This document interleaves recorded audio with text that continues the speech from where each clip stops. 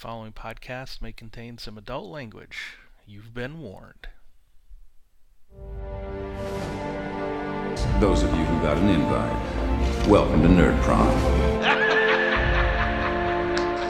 No matter where in the world you are, we're all Nerds International.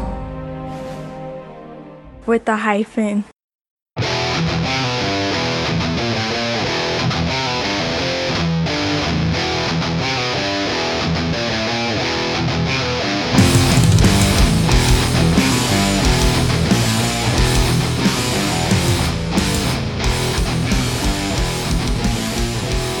Welcome to Finding the Narrative, a Genesis RPG podcast. This is a show dedicated to the Genesis role-playing system from Fantasy Flight Games, a show in which we, your hosts, discuss all things Genesis from both the player's and a GM's perspective. I am Tony Fanning, and with me, as always, are my co-hosts of Extraordinary Character, Chris Holmes and Stefan Dragonspawn. How are we doing, fellas? I'm doing pretty good. I'm doing extraordinarily well right now. Yeah, it's been. I had a pretty fun time DMing, dungeon mastering Saturday night. Killed a 6th level wizard with some yellow mold, baby. So that was pretty damn fun. Well done there, Drew. Well done. Thanks for tripping that trap. Anyways, yeah, that's been good. And of course, cooked the briskets yesterday. Finishing them up today. What's up, Stefan? How you doing, buddy? I'm doing pretty good too. Last week, I had my session 0 for my face-to-face Genesis game, where I'm introducing some new players to Narrative Dice. So we did a little character creation, went over the rule system a little bit, the symbols, and did a really brief scenario just to work out how dice pooling and damage and combat works. Cool, dude. And they're stoked for it. So. Oh, that's good. Yep. That is good. So, How you doing, I just had one player. Had one player. Sorry, couldn't make it, so his character will have to be introduced later. So we'll have a session 0.5. Excellent. How about you, Tony? I've been pretty good. Working. In my 12.6 seconds of free time a day, I've been writing my Con on the Cob adventures and getting those. I finally finished up all the pre-gen character work and all that stuff. So now it's just a matter of picking out the right minis and maps and all the toys. So that'll happen probably the day before the con. Of course. Finding the right dolls to play with. Right. That's right. So we have a very special show today. What are we doing today? Yes, Tony? we do.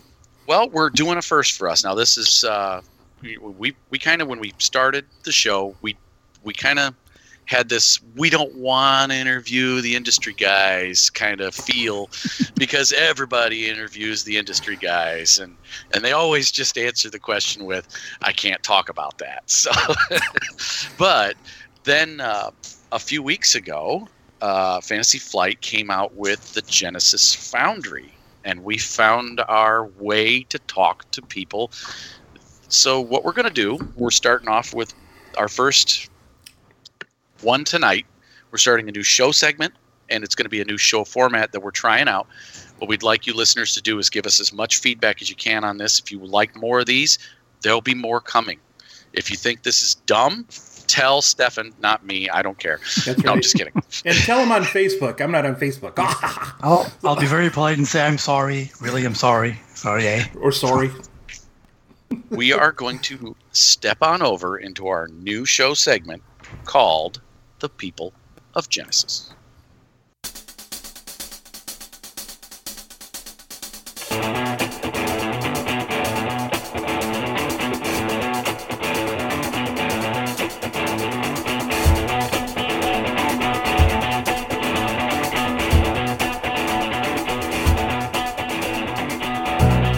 All right. Welcome to the People of Genesis. Oh, wait a second. I'm not going to be singing. We can't. It's not that. So yeah, this is like Tony said. We're gonna introduce somebody here from the industry, get to know them, BS around with them, bullshit around with them a little bit, and we have Keith Capel on. How you doing, man? Welcome. Thanks, guys. I'm doing great, man. I'm happy to be here. Happy to trailblaze a new segment for you guys. No pressure, right? Like none whatsoever. You're popping If our people cherry. don't like it, I feel like it's a judgment against me as a person when I try not to cry myself to sleep if it doesn't work out. That's right. We'll Make sure totally you post, blame Keith. post it on Facebook and everywhere, and tweet at Stefan. Yep. All right. So why did we bring Keith up? Well, first of all, Keith has numerous works out there. He's done numerous contributions on more than a dozen products in the Star Wars L5R RPGs from FFG. He's the co-founder and guest student of Adventure Writers Academy, and we'll have a link in the show notes. Mm-hmm. His Genesis credits include portions of Shadow of the Beanstalk. Which portions? NPCs, wasn't it? I did adversaries? all the adversaries. There's also some sort of like adventure builder in the back with like an that was slick. Act 1, Act 2, Act 3 sort of adventure builder product. So that was a Sam Stewart concept, but he had me write it and realize it. I think I just did those 2 parts. Nice. Cool. And cool. also you've recently been working on Keyforge and the Expanded Player's Guide. which Yeah, the 2 we're new looking announced forward to. ones. Yeah. They've announced some of what I did, I want to say, on the Player's Guide. They mentioned a bunch of vehicle stuff. Oh, cool. They mentioned a bunch of new adversary stuff. I think they mentioned some sort of like challenge rating system or something like that. Oh, really? So, yeah, I think they did in an article. If not, like, I'm in big trouble. But That's right. Don't worry about it. We'll all assume no one listens to this The anyway. 10 people that listen to this, pfft, don't worry about it. no, I'm like 98% sure they mentioned something about it. I did some work on that as well, I want to say. So, Cool. yeah, that's a real exciting one to have coming out. And then Keyforge was really fun to work on, too. Cool. I'm looking forward to that. Although it wasn't the setting book that I thought we were going to get, I was very, very, very strongly thinking we were getting Tannhauser. It is definitely one I will play the heck out of. Yeah, I I'm mean, a big Keyforge fan. So I obviously don't have much in the way of, insight into like why they pick which setting over another. Mhm. But they just sort of say, "Hey, want to work on a setting?" And I say yes or no. But I think the great appeal of Keyforge as a setting is that it's like it's a kitchen sink setting, right? Like Rifts or Gamma World or something like that. But that means that it's sort of like 6, 8, 10, 20 settings in one book. So it's really great for, I think, anybody running a Genesis game, because there will be one of those factions from the card game will be like, well, that's sort of like what I'm doing. And there'll be something to steal from it, even if you're not necessarily interested in playing in Keyforge specifically. Oh, that's cool. You'll have some high-tech stuff, some more magic stuff, Right. the aliens with the Martian and the Elven subterfuge. Or I've played a bit of Keyforge too, which is kind of cool. I mean, and it's popular, so why not strike while, That's right. Right. Stefan and I are planning on going head to head at Con on the Cob this year. So Yeah, we're bringing our decks and I was down. I was down at the FFG Gaming Center, and they have a frickin' vending machine with filled the Keyforge decks. I think they brought to That's Gen clever. Con. It's like a one of a kind thing, and I'm like, wow, that's cool. Yeah, totally how you sell Keyforge in Japan, right there. you know it. And then one more line item here Yeah. that we're going to be mainly talking about tonight, and that's his Ready Fight, an unarmed combat supplement from High Metric Games, and which is on Drive-Thru RPG and the Foundry. So, Yes. plenty to talk about tonight. It's my baby. But first, something we need to know first before we go any further. What did you cut your RPG baby teeth on? What did you first? As a player, it was totally Robotech and Rifts from Palladium. That's cool. Yeah, those were. It was Robotech first, and then I think we found Rifts because there were 3 mostly naked women on the cover at the time. yeah. And we were like 13, right. me and my 2 buddies, when we were like 12, 13. So we played Robotech because we already loved. We were going through our little anime phase, such as it existed in like 1991. And we found out there was a Robotech game. And we're like, well, we got to play that. That sounds awesome. And we loved it right away, even though I doubt we were playing right. And I still don't think I could understand or explain well how skill checks work in that Palladium classic system. I ran it as well for some friends of mine. That was my first foray into the Palladium system. Robotech, and played a lot of it. And then eventually Rifts came out, and how can you not jump on Rifts, man? It's so fun.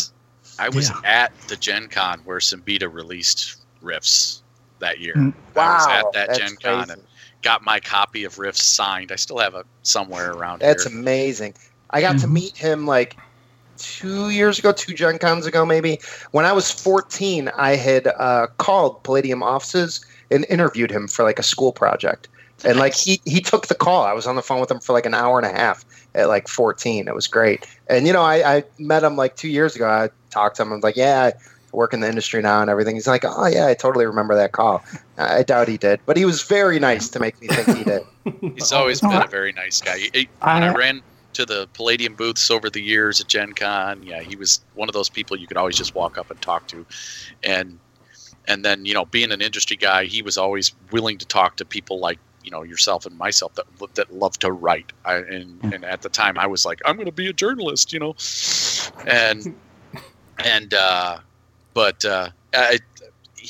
met him a couple years ago at a convention up here in Grand Rapids, Michigan called Grand Con.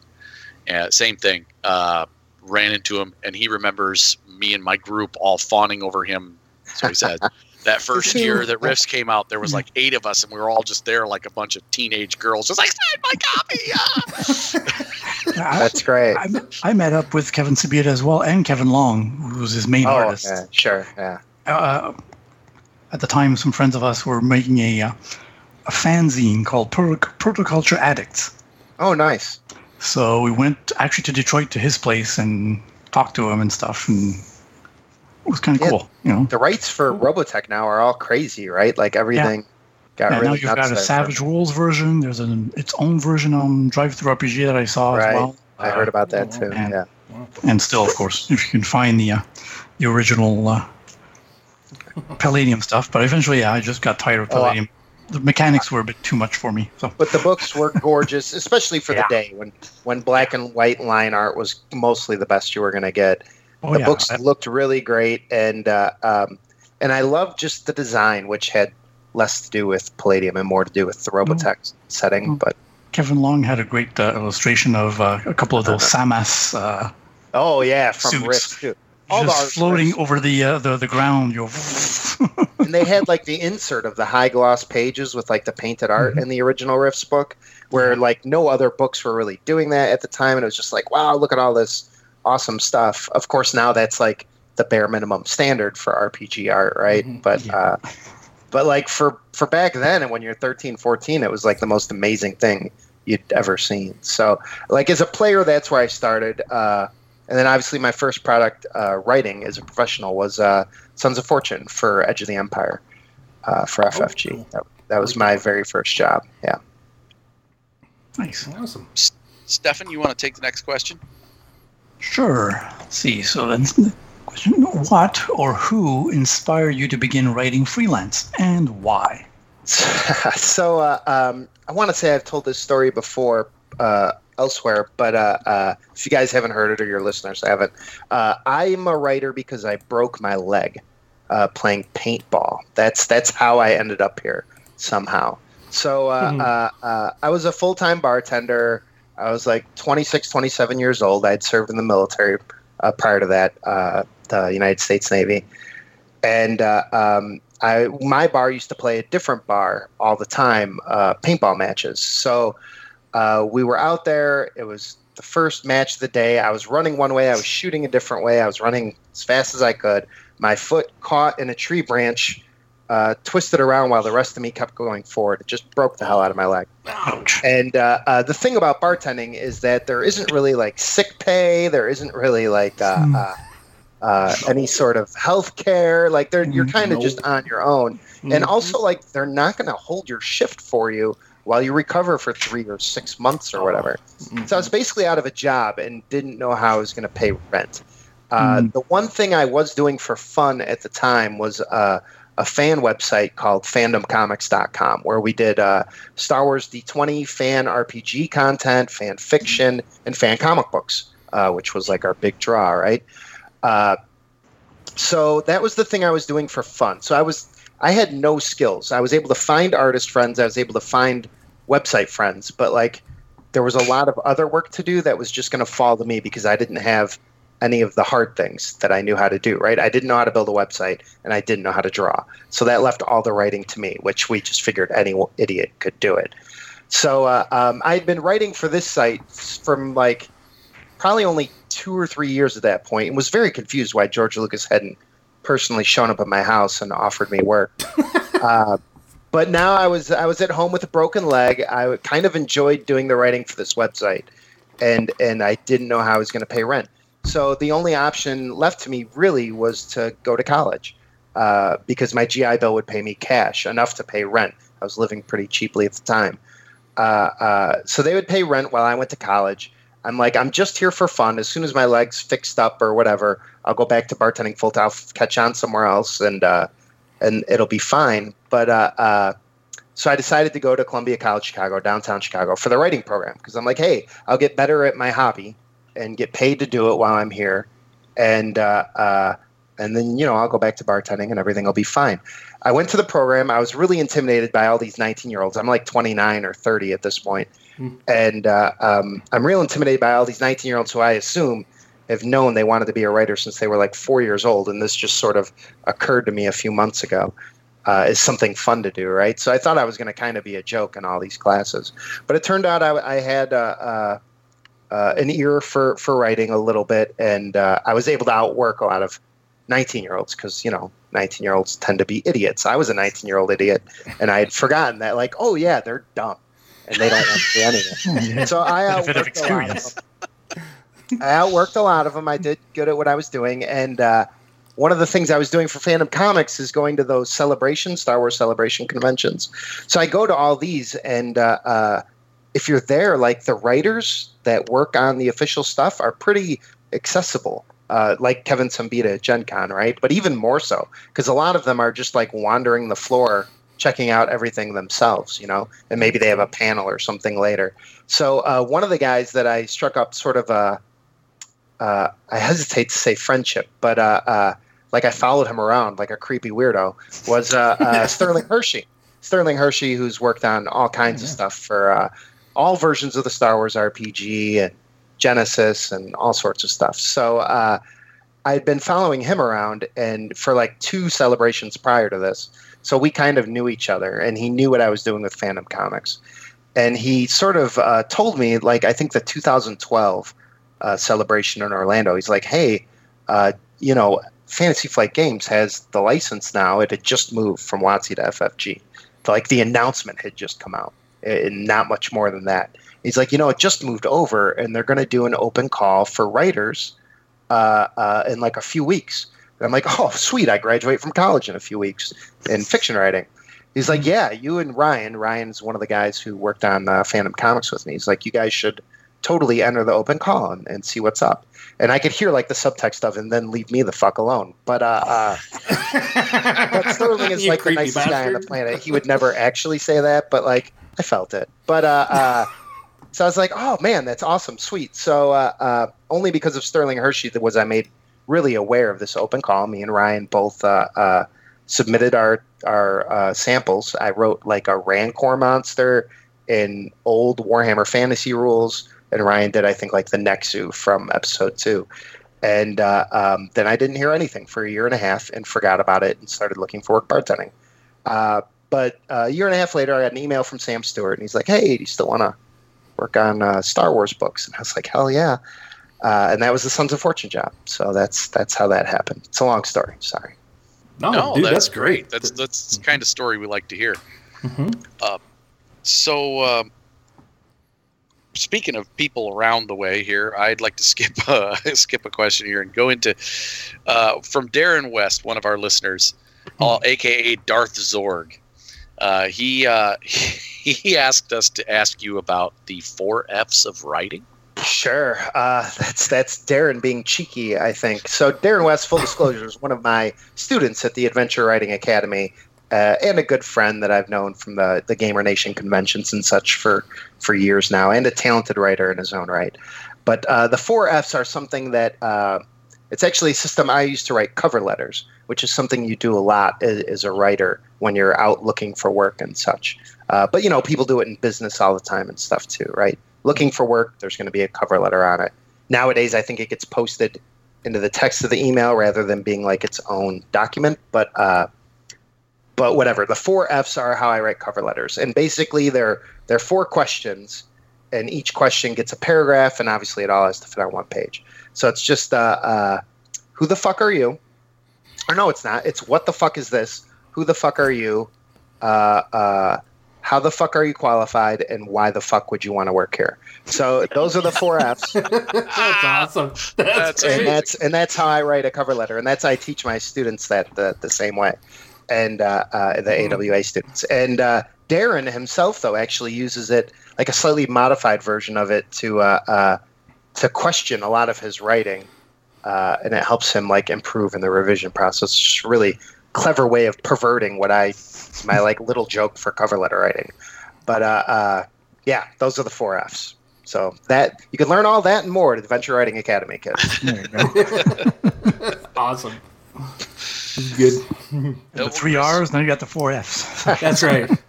Speaking of the Adventure Writing Academy, we've got a couple questions about that from Sure. Chris's own daughter. Chris, you want to read those? Yes, Alexi. So proud of her. Love her to death. We went and saw a movie last night, and interesting experience. But that's another story, another time. Mm-hmm. So she's really excited about learning more about what you guys are doing there in the AWA. And her first question is, what would you say is your biggest piece of advice to someone just starting out?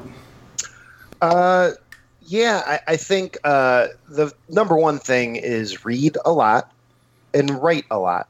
And I mean, you have to be doing that at a minimum, and that never stops. Mm-hmm. Like, I don't get to stop reading because I've like quote unquote made it or something like that. Like, first of all, RPG writing tends to be like the entry level position of professional writing, at least in the nerd world. Like, the bar for entry is a little lower than it is for novelists or short story writers. Mm-hmm.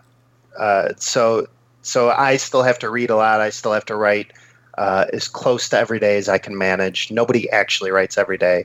If they say it, they're lying, but you should try. So I would say that's number one. The second thing is find someone close to your level, but that has similar aspirations to you, and make them a writing partner. I'm a big part of the reason I'm the writer I am today is because I had my buddy Ryan Brooks from Fandom Comics from 2005 till maybe 2015. It's like a 10-year period. Me and him read everything the other wrote. We criticized it ruthlessly and helped each other get better. And, they say iron sharpens iron, right? Like, you need someone else to help you grow. It's hard to do it by yourself. It's hard. Having a mentor, somebody a little ahead of you, is great.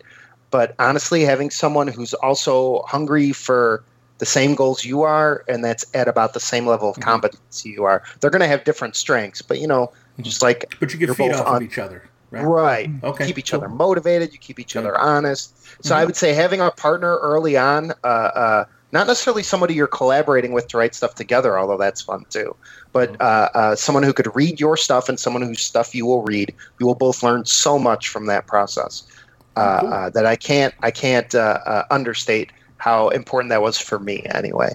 And then the other piece of advice I have is finish. Don't just start a story every week and never finish it. Get to the end. And then when you get to the end, go start all over and try to improve it and revise it and edit it and make it as best as you know how. The RPG metaphor I use for writing is that you don't get your XP until after the thing is completely done. Mm-hmm. You don't get any XP for starting. So you get XP for finishing. And then every once in a while, after a few things, something's going to click in your brain, and you're going to level up and get better and stop making the same mistakes you've noticed in a bunch of other things. You'll notice you get better. So those would be some of the big major things, especially early on, that I would recommend for her. Cool. You guys want to round robin it? Somebody want to take the next one? Yeah. I'll go with the next one. In general, do you think putting yourself in a writing routine is beneficial, such as writing for an hour every day at the same time etc. Yeah, there's people who do that. I think they're all serial killers. But like I haven't met a writer that organized, I'll be honest with you. But I wish I could be in one of those guys who's like, well, I'm going to sit down today and I'm going to write for exactly 47 and a half minutes, and then I have dinner, and then I'm going to, wash my hands for 30 seconds and then take a shower. Like, I don't know anyone who budgets their day like that well and in this business. I'm sure they exist and I just don't know them, but that's not advice I could give. I think you got to go with, I think obviously having a routine helps with anything. I compare writing a lot to exercise, which looking at me, you could tell I'm not so great at being diligent about either. But I think they're very similar in that it takes discipline. It takes, for exercise, I always say what it really takes is getting out my front door with exercise clothes on. For writing, it takes sitting down at the desk, having the thing open, having Facebook minimized, and being at the desk doing the work. Once I start actually typing, like writing is easy once I start doing the work. But carving out the time and actually sitting my ass in the chair and doing the work is the part that is inconsistent and hard to do.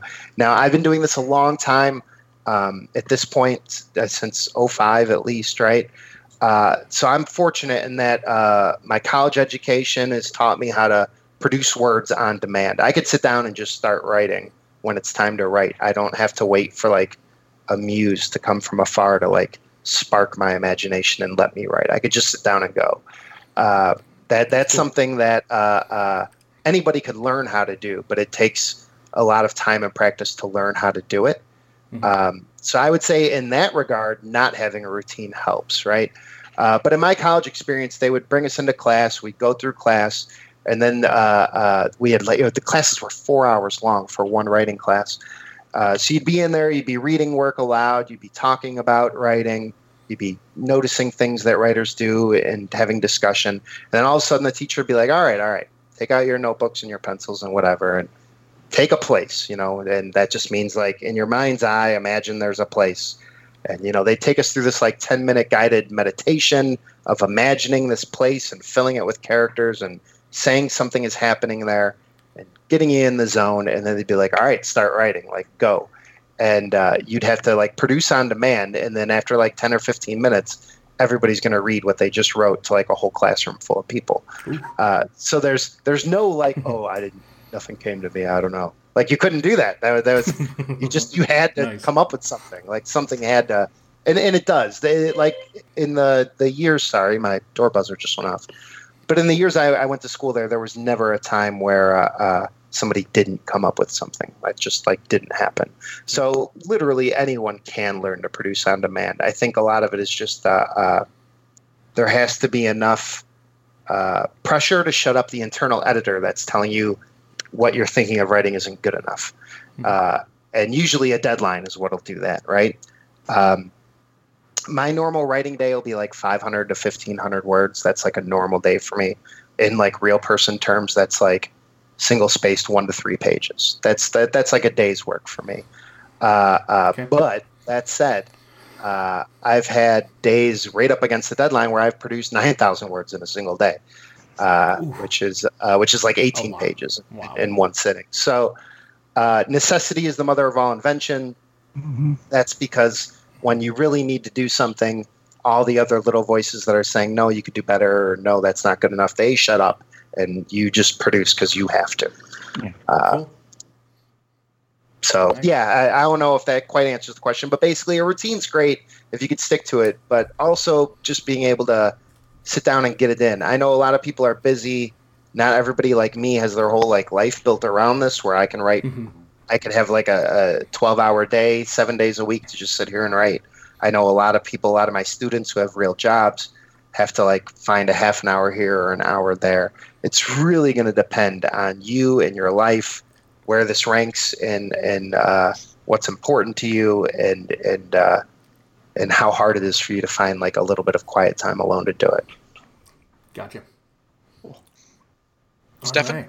Cool. Yep. All right. Thank you for that. Next question is, how does someone know when they're finally found their writing style, when they finally found their writing style? Sure. So in AWA, what we call writing style, we refer to it as voice. And that's sort of like the unique fingerprint that lets people know that this is you writing this. And I would say that you never really know when you found your voice. And your voice isn't also just one thing.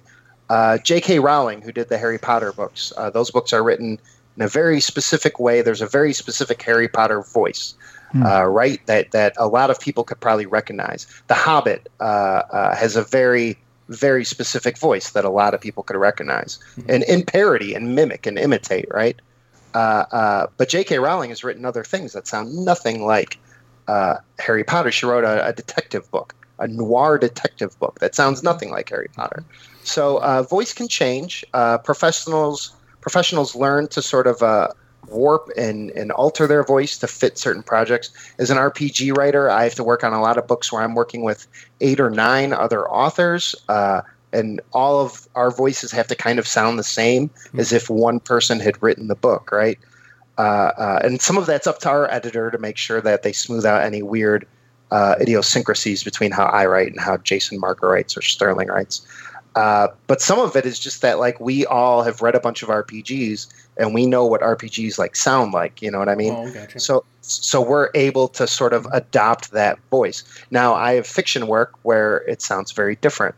Some original fiction stuff, some public. I have military fiction stuff that sounds very different from my fantasy fiction stuff, and there might be some like little commonalities people could pick out on because it is all coming from the same brain, right? But I wouldn't pigeonhole yourself into thinking you only have one writing style in you. I think humans are complicated, and different projects are going to have different sort of requirements for what things need to sound like, and it's okay to experiment with that. And what you will find is like what your current professional range is, right? Like what your wheelhouse is. Like, oh, I could do sort of this horror noir stuff really well, but if I'm trying to write love scenes and stuff, I get tripped up. I don't know, just as a weird example. So you'll sort of find like what you're good at and what you're not. But the only way you find it is by trying it all, right? So gotcha. I'd say stick with what interests you the most, and don't limit yourself. And sometimes try something unexpected because you might learn something from it. Cool.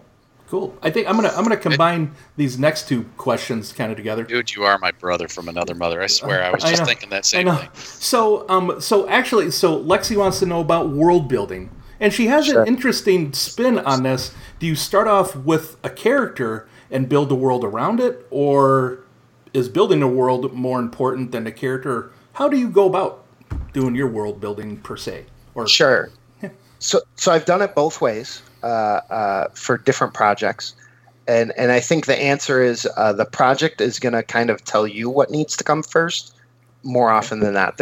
In writing, it's art, man, so there is no one size fits all answer. I wish I could just tell you, well, you just do 1, then 2, then 3 and you're good, but like almost nothing is that simple, unfortunately, in this field.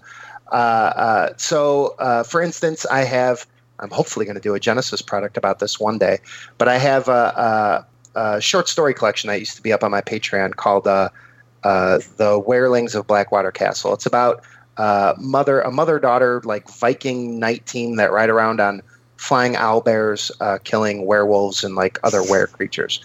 It's awesome and great fun. Well, can't wait for that to come out. Jesus. Yeah, that's something it's on like the back burner of like this would be fun to do as a Genesis setting. Because I already have like some maps and like all this other stuff. I have like 3 short stories in the series, but it also advantageous threat. It also make a good home, right? Like the Foundry is probably a good home for like this setting to exist in. But anyway, So for that, the characters definitely came first. Oh, okay. And as I learned that specific short story, like the world started appearing around them based on what I needed to happen in the story. So it's like, well, I need X to happen, so the world needs to be this way, so that happens. So it's almost kind of a sandbox, if you will. Like role-playing terms, right? Sandboxing it, kind of. Yeah, well, the opposite, I would say, because that one was so character-focused. But then something like Ready Fight is all world-building first, right? It's like the 4 different settings I introduced. There's not a lot of character there. It's mostly setting with just enough character to give a personality to the settings, right? Like Rumble City has a few people that get mentioned. The Wrestling Heroes Federation or whatever I call it, that has some character going on there. Even the Qianlong Emperor in the Kung Fu setting. So, but in those, definitely like the idea of the setting came first, and how do I create a sandbox, as you said, to sort of make it possible for people to do a lot of the things that they want to do in a Kung Fu setting or in a wrestling setting or, whatever it may be. So I've seen it work both ways. The project's probably going to determine what you do first. And also the other trick is that no one has to know which one you did first. So you could just work on whichever one is interesting to you first. And that's whatever's more fun to you is usually the answer of what to do first. And do that.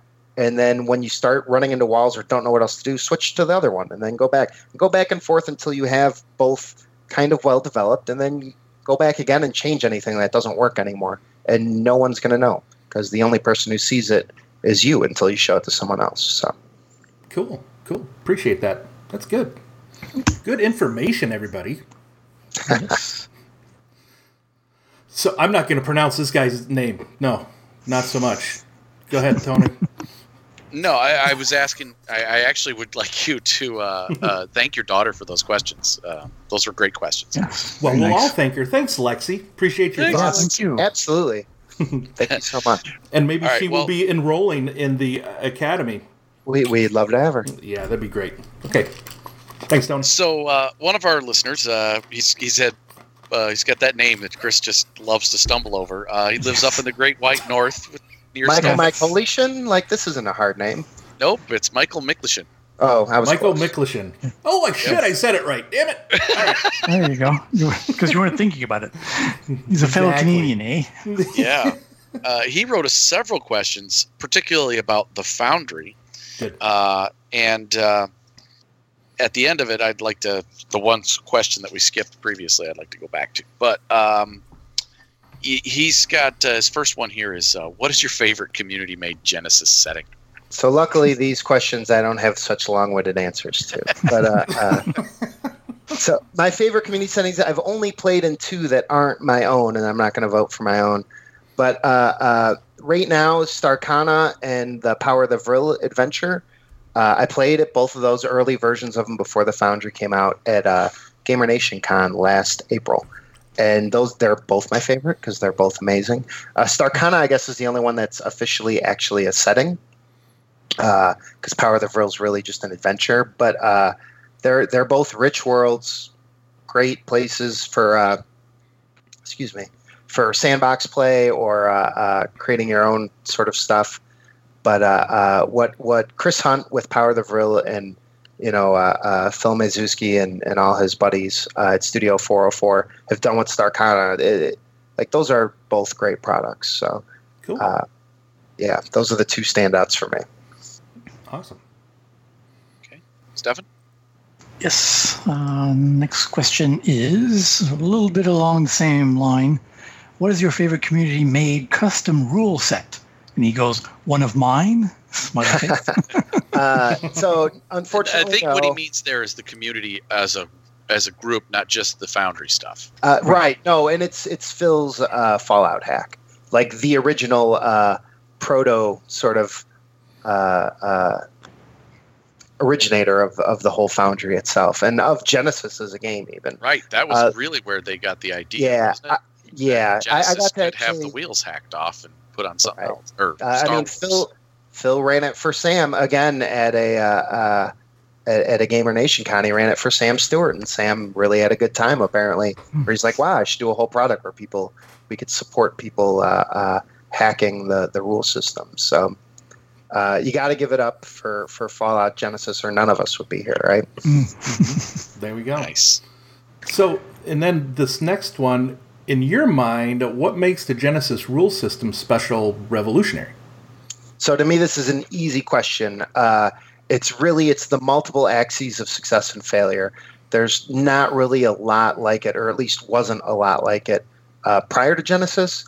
And so really that and this emphasis on improvisational community storytelling, that you're interpreting the dice in the moment as opposed to I mean, I know we have a lot of charts in this game for spending dice results, but the rules make it pretty clear the best uses of dice results are the ones you just come up with in the moment. Yeah. So I think the way it's literally letting the dice tell the story, I think it lends itself to improvisational, unplanned games better than any system I've ever run with as much crunch as it brings to the table, right? There are some like really, really light rules-light games that can do this well too, but it puts a lot of the impetus for moving the story on the players. And the dice seem to do a lot of the work for me. I don't have to decide when something's going to go bad. The dice will tell me. I just have to decide why it went bad and what or why bad. it's going. Yeah, right. And for me, with that part, it brings the table together more. I haven't seen as many players so engaged in a game, wanting to contribute to somebody else's misfortune or fortune. Right? It's good. It's one of the more collaborative table environments like you'll have. Yeah. Well, it's it. Someone want to know what your friends... Sorry, go ahead. Oh, I was just going to say someone else's turn can be almost more exciting than your own. Because you'll shout anything to spend their dice results. Like exactly. You have no emotional connection to what happens to their character. That's right, Daryl. When you roll that to spare, yeah, because we know you're going to. That's it. Everyone sometimes leans over and say, "What does Matt have? What did he roll? Exactly. And I think some of my favorite moments, whenever it was either Tony or Chris running a Star Wars game, is like it's not where I chose something off the table to spend my advantage or whatever. It's like coming up with my own stuff. Right. It's like, oh, yeah, cool. I remember that. Yeah, for sure. And my favorite thing to do when I'm GMing is if there's a red die, a challenge die in a pool, I love to show everyone the despair symbol. Say, if this comes up, X is going to happen. And it just creates this tension at the table while we're waiting for this roll, right? Because it's like, I know what horrible thing's going to happen if that despair pops up. And if it pops up, the whole table freaks. It's like, everybody gets loud. It makes it, you don't really get that in like your traditional D20 games or a lot of, not quite the same way, right? It's a real unique sort of system, but I think the multiple X is a failure in this sort of community engagement that it brings just within the table itself, to say nothing of the wider community, right? But I think that's what makes it so special. Cool. So Michael's last question here is more of a speculative one. It says, how do you see the system evolving in the short and long term, and what limits, if any, do you see the rules hitting? So I think what you're going to see a lot of is exploring what the skills themselves do and what they do in relationship to the different settings, right? Like, how different is survival in a sci-fi setting versus a fantasy setting versus a modern day setting or streetwise? And like what? So I think what you're going to see a lot happen is it's going to explode with information tables and ways to sort of use these skills in different settings. And I think that's going to be both a good thing for the game and a bad thing, because as we just discussed, you don't necessarily want to get overly reliant on tables. What I think are great about tables is that a GM could read them, it can give them ideas, it can put something in their brain, and then they can pull it out from their brain at the table. What I would hate to see is a GM with like 1,000 pages of PDF printouts of every book ever made from the Foundry, trying to find that one table that has the thing he likes. After every check. So I think the limit is definitely to what a GM can pull from out of thin air or out of their ass, as it might be. Yeah. But also at the same time, like, I don't know about you guys, but when I actually run the game, I rarely, if ever, have a book in front of me. It's pre-gens, maybe some adversary decks, dice, and a GM screen for the crit tables. Those are the only tables I actually look at. Otherwise, it's like if I don't know the rule, we're going to make one up right now that seems to work. Because every mechanic should just be spend some results to make the thing happen, or set a difficulty and make a check, pick a skill. Like those are your only two choices as GM, right? So it's not that complicated a system. I think the limit comes when you're trying to make the system something it's not. If you're trying to move away from the narrative concept, if you're trying to make it a bean counting game, I think those are projects they'll probably become unsuccessful. But I think for the most part, the only limit is like, what can you imagine the system doing? Because it's pretty versatile. So yeah, it is. It really is. Well, thank you, Michael, for the questions. Appreciate you listening, and we still have a couple more before we get into Ready Fight. A couple that we skipped over. All right, we'll say it to Michael. Merci, Michael. So the one that I have here, any advice for Genesis Foundry contributors, whether it's a new setting, existing setting, or an adventure, for either any of those? If you have any advice for people, what would be like the big one? What would it be? A lot of it is advice I just gave Alexi, right? Okay. So a lot of that can apply to them. I'm not going to repeat all that stuff, but finding a writing partner is key. Just doing work is key. Practicing, right? But specific to the Foundry, I would say find yourself a niche that isn't like already staked out, and there are so many, right? Because the Foundry only has 20 some odd products up there. So there's a lot of ground that no one's really laid a claim to. So find one that aligns with passions and interests you already have. Don't do something just because it's new. Do something because it's new and you're excited about it. I think that would be my number one piece of advice. Like obviously, if you try to do a kung fu book after I just released Ready Fight, like you might find there's not as much interest for that. Or if you try to market it as Ready Fight Part 2, I might get a little upset at you. But,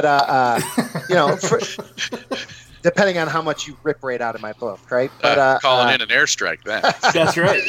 Hey, I still have friends. No. But it's different. I called mine Fight Ready. Right, well, and that's fine. Like, I think someone else put out a community resource that's real sort of Street Fighter 2 fighter game based. I think that's out there in the community somewhere. I don't think it's onto the Foundry yet, but it's a gorgeous product. It looks great.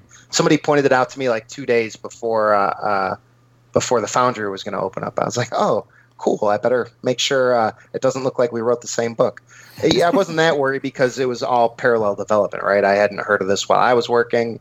He might have seen what I did beforehand just because there was a very early version of Ready Fight, like a 15, 20-page version, was put out on my Patreon like a year and a half ago. So it's possible he was influenced by what I did, but I don't know that. What he did looked really sharp. I liked it a lot, but ultimately I wasn't too concerned about it, right? But yeah, find something that excites you and work on it. And the other thing I guess I would say from a practical standpoint is don't put like a 300-page thing up there because you're going to feel the need to charge like $20 for it or something. And honestly, it's just a lot. A lot of people don't want to read 300 pages of fan content, which is kind of what Foundry stuff is, right? It's community content is the proper word. Yeah. But maybe aim at like a short to medium length product, something between like 5 and 40 pages. Aim at that. Aim to charge under $5. Make it something you're excited about. Make it something that doesn't look like every single product up there or stuff you're starting to see repeat stuff of. Find your own little sort of niche territory to stake out, and go for it. And if you have friends to help you, like even better. Cool. Yeah. Cool. Okay, Chris, you want to do the last one here? Yeah, I got it. So, I saw this thing in Dragon Magazine 184. I just was thinking about it. Like you've created NPCs for the Beanstalk. How do you build an NPC? And what I'm referencing is this 7-sentence NPC thing from Dragon Magazine. How do you build an NPC, Keith? How do I go about it specifically? Yeah, how do you go about it? So again, it's going to depend on what I'm building it for. If I'm building it for an adventure, then like the needs of the story that the adventure is telling, it's probably going to dictate a lot about that character before I really get into the stats too much. But when I'm doing like a listing, like I did for Shadows of the Beanstalk, then it becomes very much where I'm trying to have NPCs that occupy sort of community niches in that setting, in that world. So like if you're doing it for Star Wars, you're like, well, I know we need stormtroopers. I know we need this. I know we need this. Gotcha. I worked on Allies and Adversaries. I did the whole scumbag section, the scoundrels and all that. Oh, cool. So I've done a ton of adversaries for FFG in the past year and a half. It feels like. So my first step is like usually I have to name the thing. I have to make a list of names. Usually just because FFG wants to see the list of names and be like, okay, that's diverse enough or whatever. That's not all gang members or it's not all military people. It's a good mix of things found in this environment. Usually they'll be like, how about this and how about that? And I want to see a teacup giraffe in there, whatever it might be. Whatever Sam says. So I'll start there with a list. And once I have a name, then it's a matter of deciding if it's a minion, a rival, a nemesis first, right? And then from there, I can usually. I personally like to write the 100, 150 words, whatever it is, first. The flavor. Okay. Because the flavor helps me sort of define what space this character occupies, like what role they have in the world. And once I've sort of nailed that down, then I find it's easier for me to create talents and abilities and set up the stats and the skill selections to reflect that rather than the opposite. But plenty of people, I'm sure, do it the other way too. I think it's just going to vary person to person to how you, which end of that you do first or how much you're co-developing. I'm sure there's 1,000 ways to skin a cat or whatever the phrase is. More than one way, yeah. Yeah. Yep. Definitely. Mm-hmm. Cool. Oh, thank you. Yeah. So what do we have next? Well, Stefan, you want to lead us into the next round of questions? What we've got is a group of questions about Ready Fight itself. Yeah, specifically about his little baby there, Ready Fight. Yay. So, so the first one, why an unarmed combat book? Really? Sure. Yeah. Why? So do you really need it? Come on. I mean, I think number one, it's awesome, right? Like, number one, I don't know how many tables have you guys been at that didn't have at least one dude who was like, so I want to be Bruce Lee or I want to be, Kung Fu guy or whatever, right? Every table's got the one guy who's like, I'm going to be Kung Fu guy. I know we're in like a military like shootout setting and everybody else has guns, but like I'm Snake Eyes. Like I'm going to be the one guy who just wants to punch and kick people instead. So I know that guy's at every table, every game. So I thought, like, this is for the Foundry. I should do something that no matter what setting you're playing in, you could pick up my book and get something out of it for your existing campaign. Or if, you want to start up a new campaign, I give you some ideas for that too. But I really wanted to make sure it was just as important for me that you could adapt it to I don't care if you're doing Terranoth or Android or one of the other 4 primary settings they introduced in the core book or something wild on your own, or even Star Wars. Like Ready Fight can work with Star Wars too. Oh. If you're running a campaign that fits it, right? Not every campaign's gonna. Oh. So that was a big part of why. Also, I'm a big nerd for mixed martial arts, for like UFC and all that stuff. It was something me and my dad did together. My dad passed away kind of right when I started writing an earlier version of this, not long after that. So it was something me and him did together. We would go to the events. We'd watch the pay-per-views. We were both really educated fans about it. For the Navy, I was an intel analyst, so I'm an analytical person by nature. So I'm that guy who could like tell you what Joe Rogan's about to say before he says it while they're doing the commentary for the fight. Like I'm a good 5 seconds ahead of Joe Rogan being allowed to talk. So I'm really interested in this, and it was a passion of mine as a fan anyway. And I thought I had a good take on it, like mechanically, for how things could change and adapt to add some depth. And it was also a part of Genesis I looked at and said, this is not good enough. This isn't really representative of enough for me. For some games, what's there is going to be just fine because unarmed combat is going to be a very minor part of your setting if it occurs at all, right? But like at the same time, it's a lot of bar brawls, right? That's like a trope of any RPG setting where it's like you don't have your weapons and you're in a bar fight. So I felt like that was something to do, and I feel like there's a lot of people who have a lot of fondness for classic martial arts films, for fight sports, and then when I was putting the book together, I'm not personally a big professional wrestling guy, but it fit the mechanics so well already that I was like, well, this has a bunch of fans. It's definitely something I should include. So yeah, that sort of gave rise to these 4 different settings, and the book wrote so quickly, guys. I wrote the whole thing in like maybe 8 or 9 weeks. When I got a draft out in that short period of time. So it's something, and again, this is one of those things where it's like people say write what you know, and that's why they say it, because when you already know a lot, you don't have to research a lot, and you also, if it's already up here, you have a good take on it right out the gate, and it could just spill right out of you. It came out really easy, more easier than a lot of Star Wars stuff, which I also know an ungodly amount about. This came out really, but part because I'd already wrote some of the central mechanical concept like a year earlier and had time to like think about them before. So yeah, there's a lot of reasons why I guess I went with an unarmed combat supplement first. I also happen to have a lot of art already for this project from a buddy of mine, Sean Vrabel, who did all the interior art for the book that's hand drawn. Oh, I love that art. That style is so great. Yeah, his work is so dynamic. Everybody feels like they're moving. So I love it. There's just a feel of movement and speed and power and all of his and attitude and all of his images. So that's important. We're bringing 2 more original Sean pieces to the product. Hopefully in the next couple of weeks. We're waiting on 1 more piece from Sean, and we also have a new Rumble City map. We have a huge upgrade to the horrible, ugly hand-drawn map that's in there right now. So that'll get replaced. So that stuff's going to get pushed through soon, and if you've already downloaded Ready Fight, you'll be able to check drive through. It'll give you a notification that says there's an update ready to download, and you'll just get it automatically. Oh, that's great. Yeah. So I'm hoping to get that out in the next couple weeks at least. It's been on my desk for way too long though. Cool.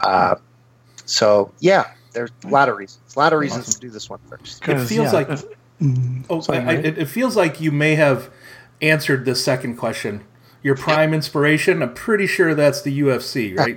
Yeah. Yeah, although there's literally a whole page in the back of inspirations, right? Absolutely. Inspirational works. So, because I know that in some systems, the grappling rules or any kind of unarmed combat, people cringe at it, especially the GM's like, oh no, you want to grapple? No, not in this system, please. How do you do it? Right. I think the problem there a lot of the time is that there's not a lot of RPG writers who have taken like a jiu-jitsu or a collegiate wrestling course. Yeah, but specifically for the grappling even, right? Like none of it makes sense to a lot of people. Certainly didn't in the 90s because there wasn't like the resources we have now with MMA where there's this vocabulary that a lot of people know now about grappling. There's military combatives programs that a lot of people go through that explain a lot of this stuff as well. So I think the knowledge base of the average player about grappling is a lot higher now than it was at D&D 3.5 or whatever other horrible grappling you might be like thinking of in your mind.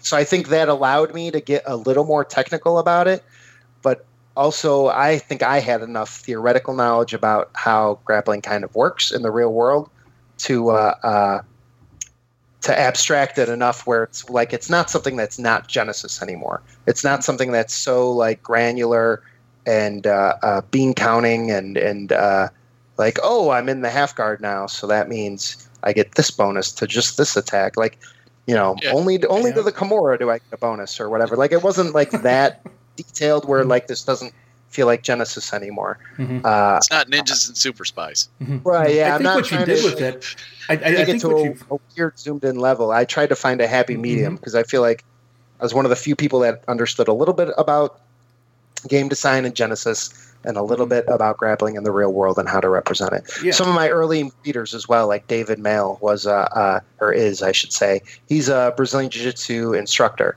So I had a little bit of help from some early readers to make sure both that the positives and negatives I was giving certain abilities sort of reflected what those things are supposed to do for real, and double checking my terminology and stuff like that.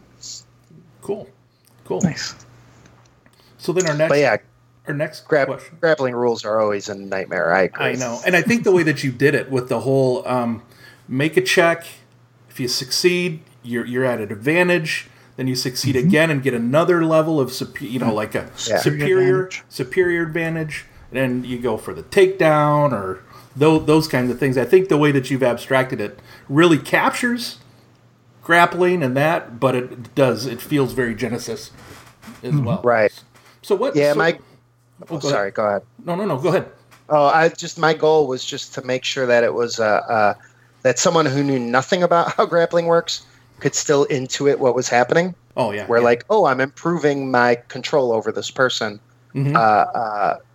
But also someone who knows a lot about grappling could be like, if I have advantageous position, that's probably being in the guard or being in the half guard or something like that. But if I have superior position, that's probably side controller or full. Like they can interpret what kind of means what. Mm-hmm. I tried to make it so that it worked for both groups of people and tried to make it so that it was simple and easy to understand. It didn't really take up more than a page. Yeah, I think you hit it out of the park with that. To be honest, thanks. That was good. I appreciate it.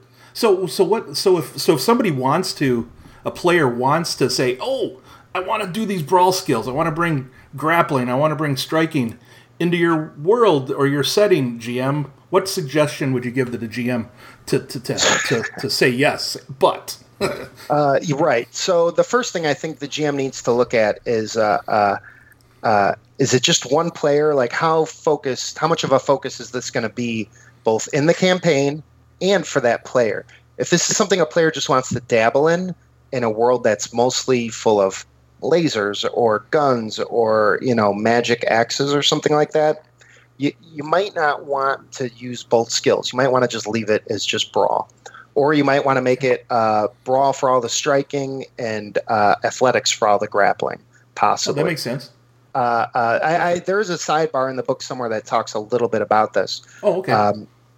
So it's not like I'm just giving you completely new information here, but like I'm making stuff up that I didn't think to put in the book. But I think it really depends just because of XP economy, right? Yep. You don't want to penalize a player to have to buy all these special moves and abilities with XP and 2 different skills with XP and all this stuff if it's only going to be sort of a minor part of what that character does, or if unarmed combat itself isn't a central theme of the campaign, right? Because even with all the special moves that I provide and the different kicks and elbows and knees and takedowns and submissions, even with all that stuff, they're not as good as like a pistol. They're not as good as like a rocket launcher. So they're not really built to necessarily be balanced against that, which is fine. I don't know. I mean, they can be if you get like later in the book and you get into like the signature abilities and stuff. Yeah. You could really crank up a punch. But I think you should really like read the book first, be aware of what's going on and how the XP economy works for that character, and don't penalize them to buy into all this stuff that they're not going to be able to like have as many maybe big moments with at the table as like your guy who just buys into Gunslinger or something like that. So I'd be aware of that. I'm not saying it can't work or shouldn't work, because the other thing is make sure your player understands how to play this character. Because if you look at a lot of the unarmed attacks, they have a lot of statuses that they can inflict, right? Yep. You want to be generating some advantage with these attacks. So even if you don't do much damage, you can still control lock a lot of players with a lot of adversaries with these moves, right? So you could go to the big bad evil guy and you could get him concussed, staggered, or ensnared, or there's a few different things you could do that are going to really help your team. And as long as the player understands, like, okay, I'm not going to knock out the orc with a kick because he's like 6 feet tall or whatever, but I can tie him up, make him so he can't spend an action, and help delay his acting until my team catches up. Like if they're okay with what the role is, which in gaming terms it would be like a control class, a controller, as long as they understand that, I think that's another thing to make sure you're on the same page about. But I think it could be okay. It's like anything else. It's like actually any community content, period. If you're going to start mixing and matching, make sure you know what you're mixing and matching and talk with your players about what the expectations are. Let them tell you what their expectations are. Have a strong session 0, right? Right. I think that's really the key. Cool. Yeah. Good. Okay. Well, next question is, do you have any advice for GMs on when to use the fighter size optional rules? Yeah, I do. So again, I do get into this a little bit in the book. The fighter size rules, I didn't want to create like a whole new version of silhouette rules, but basically all human-sized characters are silhouette 1 as of the rules, which means that if your character is 5'7" and is fighting someone who's 6'6", you're both silhouette 1. There is no mechanical advantage whatsoever for size, which to me seems silly. So I created these fighter size rules to sort of address that in hopefully a somewhat economical way, without bogging down the table or slowing down the action. Now, when do I think you should use these rules? Not in every fight, full stop. Like, they're not for every encounter. I think where they matter the most is for tournament setting, which is one of my settings in the book. So they matter most when you're doing professional fights like boxers or UFC fighters, like in a cage. There's rules in the game for running one of these tournament style settings. And I think there they matter a lot because it's one of the tropes of that setting as well, right? And it's also one-on-one combat. So I think that's where they matter the most when you're in that kind of environment, that kind of a combat encounter. If I'm doing like a Jackie Chan style kung fu setting, I'm probably going to mostly ignore them unless I happen to throw like a giant brute at them or something like that, right? Okay. And even then, I might abstract the rules to not pay so much attention to the fighter size of everyone else. I might just be like, this guy gets boosts to attack or whatever. Unless one of my players starts taking some of these size-related talents, right? Like strapping or the rangy fighter. There's like 2 or 3 talents in the book that really take advantage of fighter size. And when I made those rules, I was thinking of them mostly in the context of here's stuff for the tournament fighter setting people that they'll really like. They're called things that are like well-known names for like Giant Slayer and stuff like that. Where I grew up, actually, there was a guy, Keith Hackney, who was a pro UFC fighter. He was known as the Giant Slayer. But cool. Yeah, so he it was in Rosellas, where his schools. It was like 2 blocks from where I lived for a while. But yeah, so there are a few talents, and if somebody's using those talents, you should reward them when they're fighting someone and make sure that stuff comes into play, right? Not necessarily every combat encounter, but sometimes. I think they're all pretty cheap talents, so don't feel the need to work it into every single combat encounter. Right. Gotcha. All right, we got next, Stefan. Next up, we have, what part of the book are you most proud of? So the aforementioned grappling rules, I think, for me, they felt like a real coup to work those out in a way that seems to make sense, and that isn't like 12 pages or it's like own separate book, right? Mm-hmm. I'm proud of that. I'm proud of the talent diversity in that book. There's a lot of like individual talents where I'm happy. I really liked the way I set it up where I didn't have to do a separate unarmed weapon for like every kick and punch under the sun. You could just combine them with spinning, jumping, and some of these other like strike modifier weapons, talents rather, and you could have like a whole different weapon. I thought that was a good idea. There's a lot of stuff that in the book I was real happy with. The rules for getting knocked out and knocked down I thought were fun for the tournament settings. I think I could see those adding a lot of play. I really liked that I was able to work some of the animal kung fu styles into the book. Yep. That was. I probably spent more time researching that than any other single thing in the book, because it was the one thing where like I had never taken a kung fu class. I'm aware of these different animal styles, but like I better make sure I get it right. So I went down this like deep rabbit hole of YouTube videos from like kung fu guys, just like breaking down styles and moves, and they have significantly long histories. Yeah, right. A lot of major differences. Yeah. So that was a lot of work, but I think it paid off. I also like, as a UFC guy, my first instinct is like, well, you can't punch someone with your hand like this in leopard style. You're gonna break your hand, like, for sure. So there's definitely like some rules in there that make that a risk, right? Like, if you miss with one of these strikes, you're going to really hurt your hand. And obviously, if I had the chance down the road to do a Kung Fu setting expansion book, there would definitely be talents you could take to reduce the risk of breaking your hand. Or you could just wear gloves and stuff like that, which also help. There's some equipment, right, in there that can reduce the risk of breaking. Yeah, there's wraps, there's gloves, there's a few different things. Yeah. Equipment-wise, which, let me tell you, that was a challenge too. Be like, so it's an unarmed combat book. Let's talk equipment.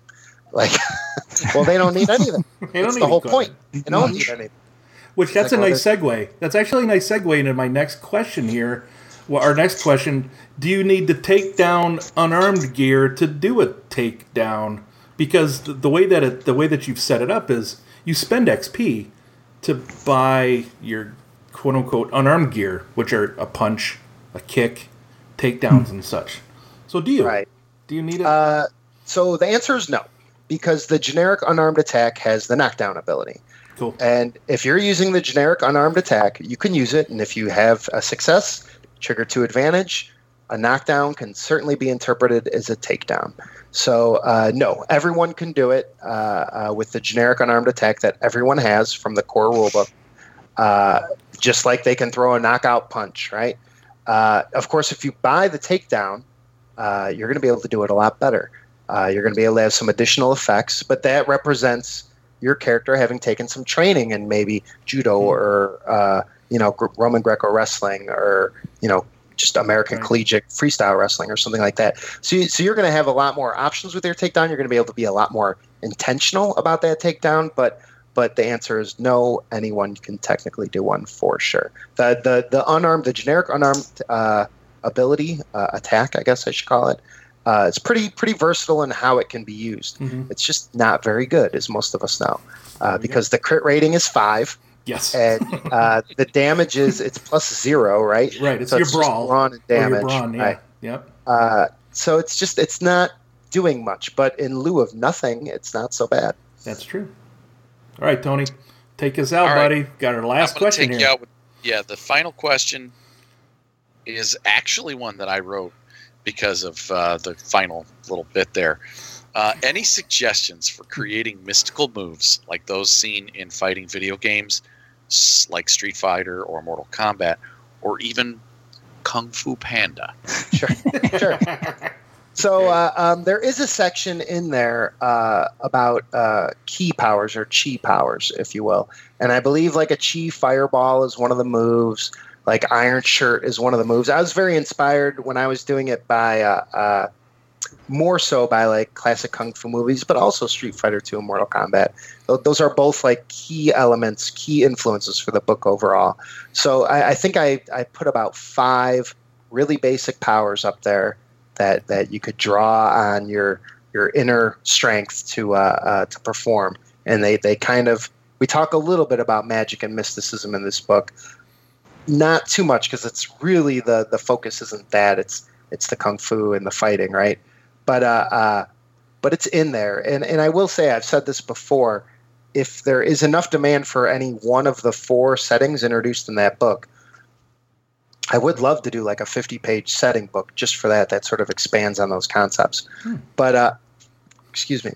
Sounds like a Facebook poll to me there, Tony. You put up on our Facebook page, which one do you guys like the best? Yeah, I would love to know which one is of the 10 listeners that we have out there. We'll see. Hey, what they got. You have tens of listeners. Well, in case you didn't know, I am actually doing a one-shot Kung Fu Panda adventure for our Nerds International Virtual Con, and I will be using your that particular, starts on page 85, those Kaigong moves, as my inspiration for all the powers, and also the animal Kung Fu styles for the various different. Yeah. Because if you're playing monkey, you want to use monkey style. So. Right. So I would love to explore more of that. There was, when I was doing the book, I was like, man, there's like 100 different animal styles, and I should just do something for each of them. But like at a certain point, you have to cap the page count, right? Unless you want to create that 300-page book, right? Right, and I don't want to be that guy. Yeah, I want to keep it accessible.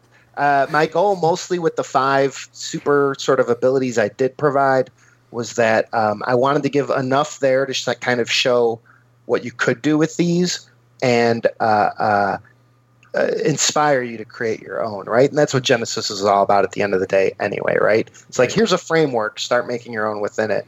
And I would also say, outside of like what appears to be just magic, look at the signature abilities too, right?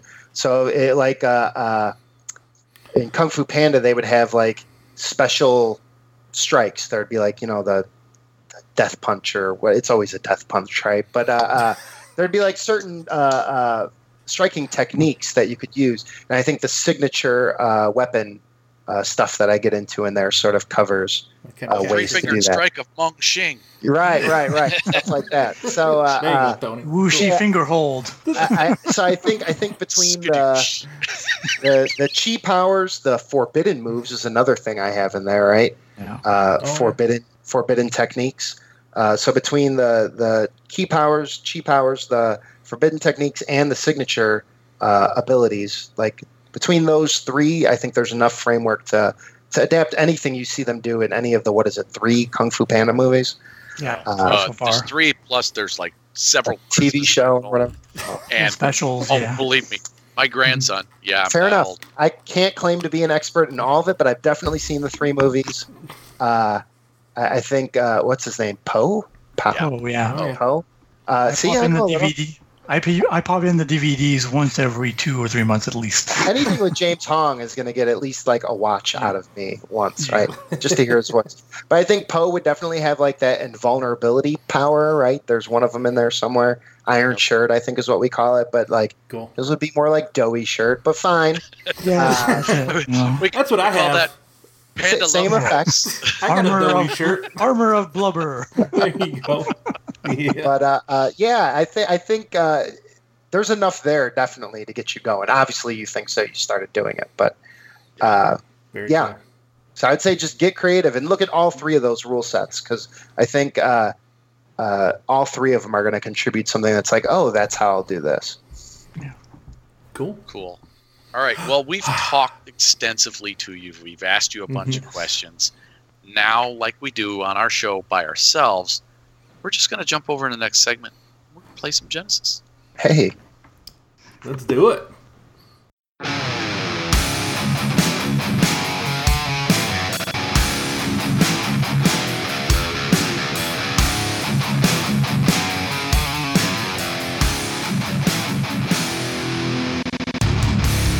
All right, so welcome to part 3 of our show, and our favorite part, but this time we'll be joined by Keith, which will help us illustrate some of the aspects of Ready Fight, of advantageous threats. Yes. And so, yes, we'll be building a couple of dice pools, educating those rolls in a little scenario I wrote up real quickly for this.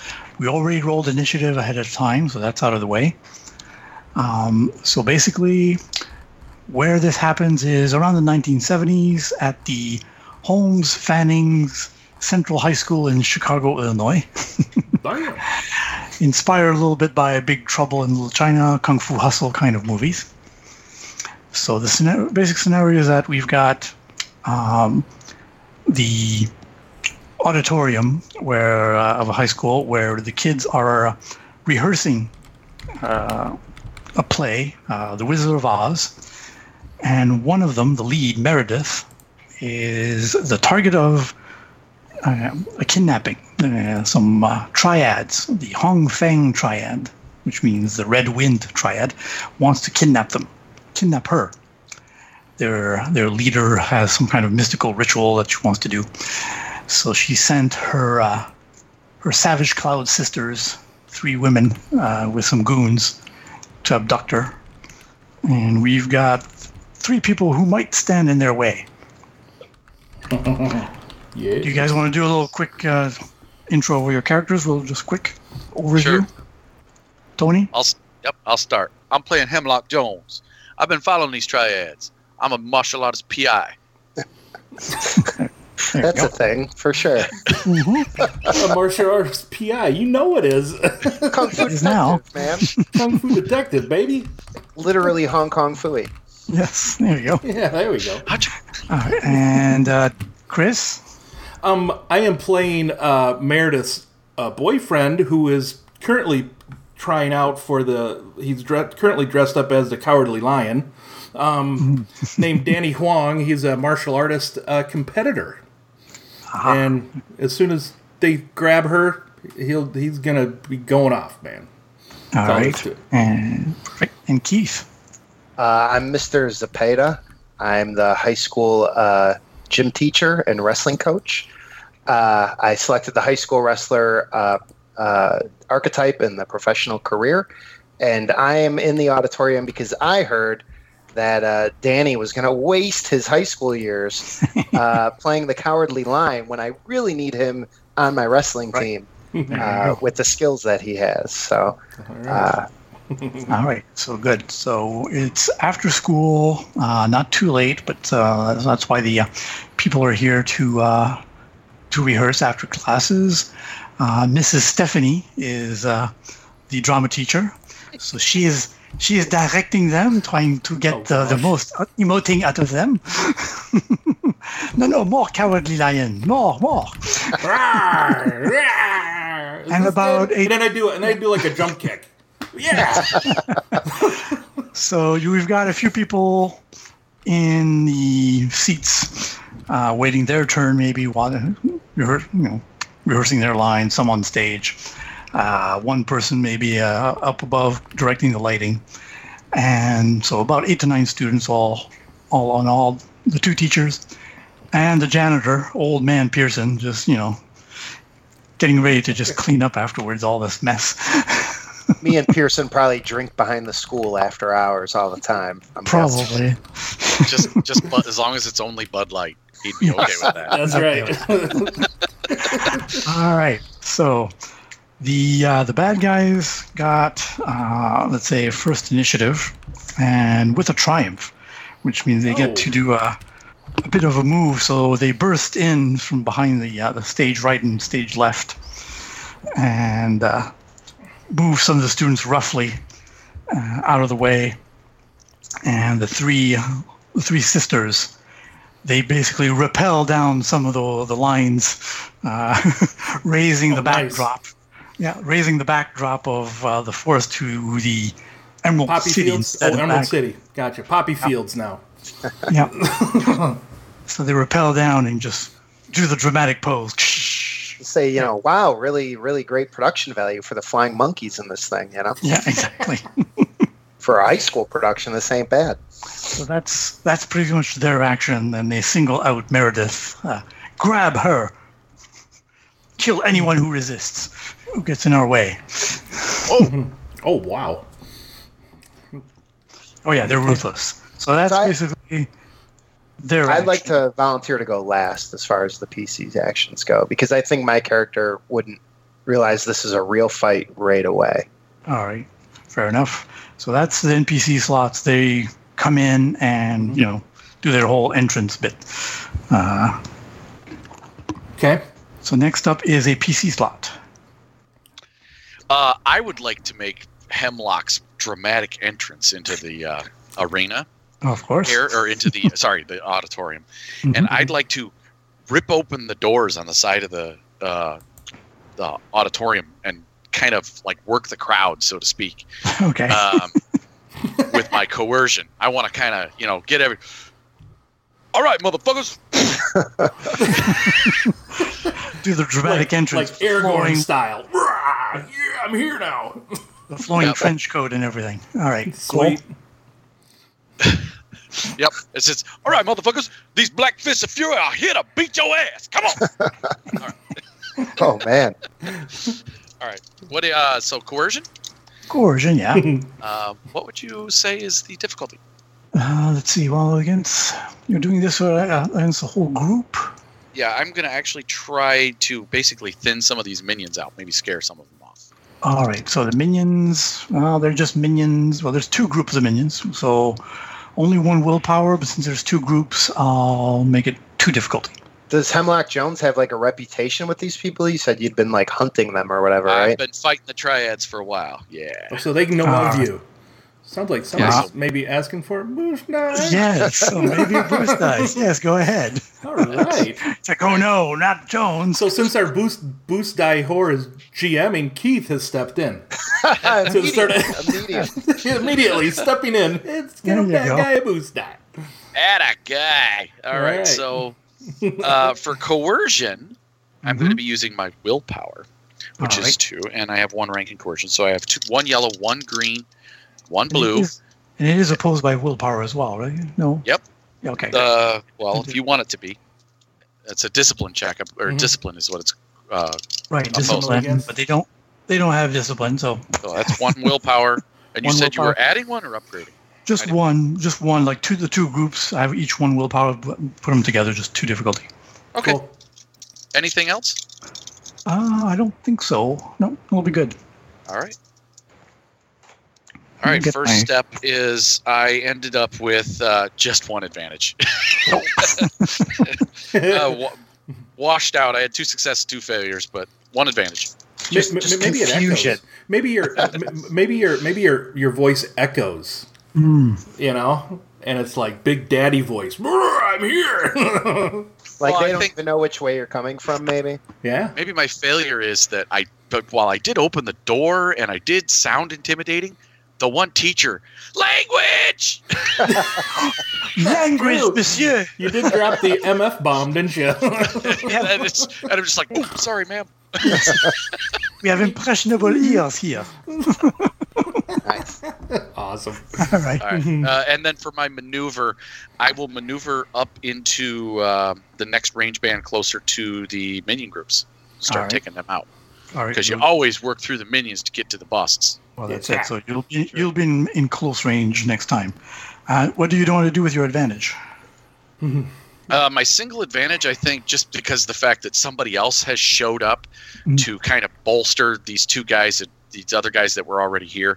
Next player to act kind of feels emboldened that there's actually somebody here to help. So that'll be it's a boost. It's not cowardly. And luckily enough, it's another PC slot. So all right, awesome. So Danny, he hears this chick says, "You need to grab her," points to my girlfriend. "No, you don't." And I'm going to just go up to the nearest minion group and do a... and this PI that just burst into the auditorium that you sort of recognize. Yeah. So you get a boost die for that. Perfect. So I'll get a boost die for that. I'm just going to go up to one of these minion groups and I'm going to do a leopard paw because, you know what? I'm dressed as a fucking lion. And I'm going to leopard paw that fucker. Right? So let's see. So that's going to be Put him up. Put him up. Put him up. Take you down with one I'm going to take you down. Put him up. All right. So, So actually, all right. Danny's kind of big. I did grab like the scrapping talent, and I did spend 10 XP to make him 6 foot tall. Oh wow! So that would give him a boost die if we're doing the rules for the size. So I think it's every plus 4 inches or something. Yeah. Such. So all right. So I'll grab another boost die for that. Well, at least another boost die. Yeah, these guys are a little shorter. Mm-hmm. Leopard paw, pierce, linked, knockdown. All right, rock out. Oh, but reach -1, so I'll take that boost die away. Woohoo! Awesome. Okay, so I have 2 purple difficulty. He's got 2 in striking, and he's got a 3 bronze. So 2 yellow, a green, a blue, and 2 purple. Chris, if you don't mind, why did you remove a boost die for reach? Oh, I'm Explain sorry. That for Yes, our listeners. I'm sorry. So the leopard paw unarmed gear that I spent 10 XP to get has damage 2. Actually, it's brawn -1, so damage 2, crit 3, pierce 2, linked 1, knockdown, but reach -1. And the reach -1 subtracts 4 inches, so that will remove a boost die for me. All right. Gotcha. Or if I go below the neutral size, it'll add a setback die or something for every step below that.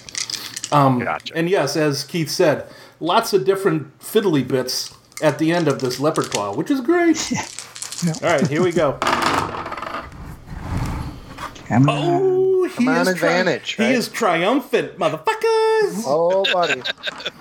Language! All right, yeah, language. All right, so 1 success, 1 advantage, Motherfucker. 1 triumph. So he's going to do a leopard paw. Damage, All right. 3 damage. Pierce 2, though, because it's leopard paw. Right. Yeah, the leopard paw and the kung fu, it's like when they hold their hands sort of like Okay. Yeah. they're punching with like that first row of knuckles, And but it they're is- real short, fast strikes, and they're aiming them at like your neck, basically, like at your throat. Nice. So, yeah, I'm going to hit one of these minion dudes with that, and I'm going to spend my triumph to take one out. Boom! That's it. So 1 minion goes bye-bye already. You said you had advantage too?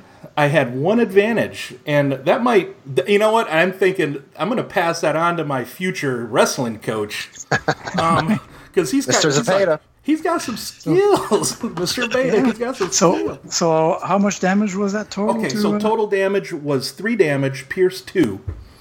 All right. So 3 damage. Yeah, 3 damage. So they only got soak 1. So Okay, and then I'm going to use the triumph to take a minion out of that group. out. All right. So you take 1 out with your triumph. Nice. And taking it, and just take another one out as well. There's just 1 left. Hell yeah! Woohoo! Nice. There we go. There we go. So Excellent. there's another minion group like right there, or Yeah, there's another minion group not too far away as well. okay? So then we go to an NPC slot. Oh, it's his slot, huh? Yep, we have a couple. Yeah, then there'll be another NPC slot. So the other minion group will seem to see maybe the potential of the coach there maybe getting involved, and they'll Uh-oh. jump him. Oh, nice. He looks like trouble. Because he's standing. Not Danny. You know, in my Everlast sweatpants and Yeah. Or I actually made more sense to try to get to Hemlock because he's moving forward anyway. It's like, oh no, not him. We have to take him out. Oh, that's true. to be fair, I'm not necessarily involved yet. I'm just No, sort of exactly. It's a really weird play. Yeah, so they take a maneuver. They take a maneuver Quite to. giving. They take a maneuver to come up with their asp batons, collapsible batons, and move into. Oh, very Big Trouble Little China style. Oh, the big beat down on Hemlock. So there we go. So they've got. They'll be using their melee. What you're probably thinking is like, did he really hit them? I thought this was supposed to be a play, a fake play. That's brawl. So there you go. That's French production. It's so You could have strange. spent your advantage to land the part. Like you stayed in character the whole time. Put him up! Put him up! No, that's true. All right. Yeah. So they'll be doing that. So let's go. So, all right. So 2 success and 4 advantage. Ooh, nasty. Whoa. What attack did they use? Oh, it was the baton, right? The They batons had like basically. disorient or something, Yeah, they'll have disorient 1. Oof. or a crit, right? Yeah. Well, we'll activate the disorient. It's more fun that way. Nice. So that does a total of 5 damage. Okay. I have a soak of 3, so Okay. I'll take 2 of that. All right, and activate the disorient with the rest of the advantages. Got it. I got a black die for There we go. 1 round. Yeah, I believe so. Yep. All right, and then we go to a PC slot. Keith. It's my turn. So now that people are getting beaten with sticks, I'm pretty convinced that there's something horrible going on here, and this is weird and wrong.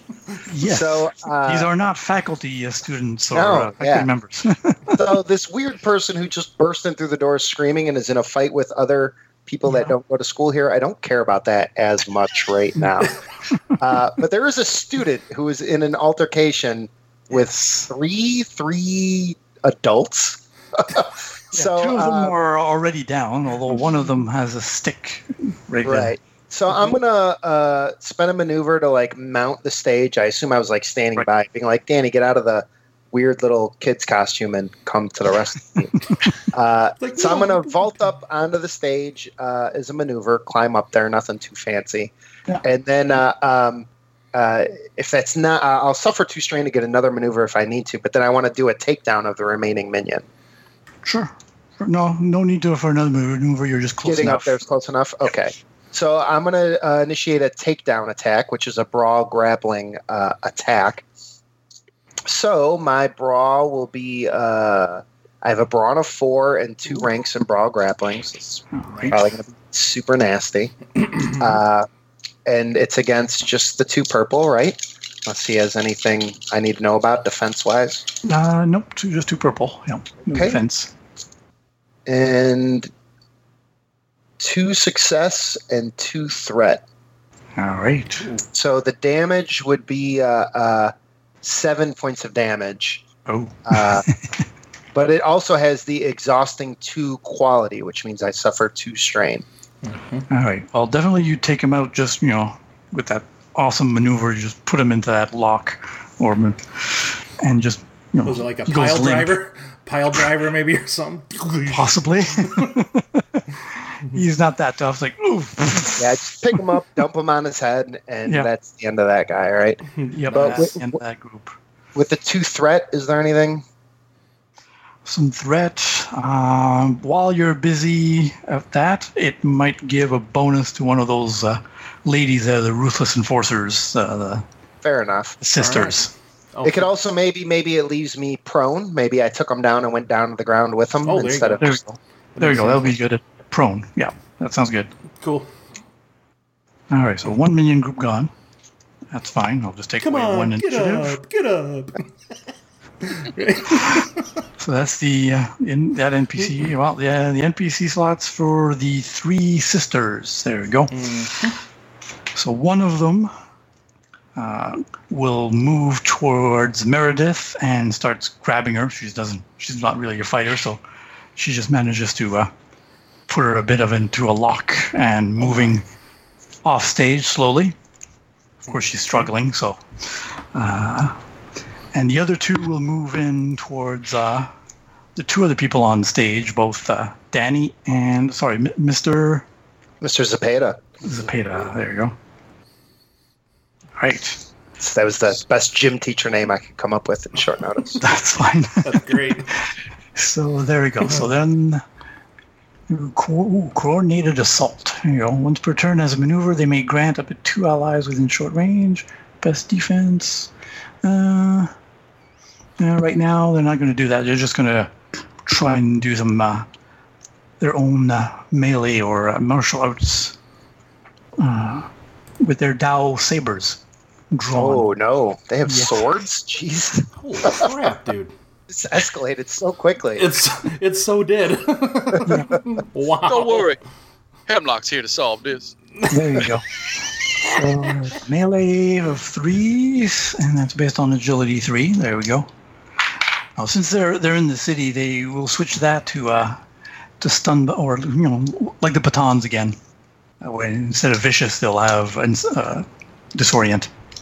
Okay. All right. Who are you going after? 3 and 3. First, who are you attacking first? We'll go after the person who just took out 2 of their goons. Yep. Danny. So, they've never fought a real lion before. I'm going to spend a story point, upgrade that fucker. All right. Fucking tail bouncing in their face and everything, man. Yeah. And do you have any defense? Dude, heavy clothing, baby. 1 soak. I'm going to give myself a soak. How about that? A soak point, yeah. I think I'm going to freaking need it. It's heavy. It's padded, yeah, in all the right places. All right, so I'm not flipping any story point for now. Good. All right, so no despair, but a couple of threats and a failure. All right, that cancels that out. So 2 successes and 2 threat. Nice. So you just get hit, bong, a little bit soundly, for a total of 6 damage. 6 damage. All right, I'll soak 4 of that. Yeah. What? You cut my freaking 2 costume. threats. You've got 2 threats. What do you want to do with the threat? is 2 threat enough to kind of knock one of their weapons out of their hand? Or is that 3? Can't remember.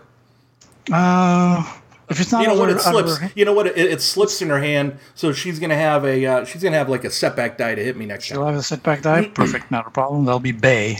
We'll call her against Danny.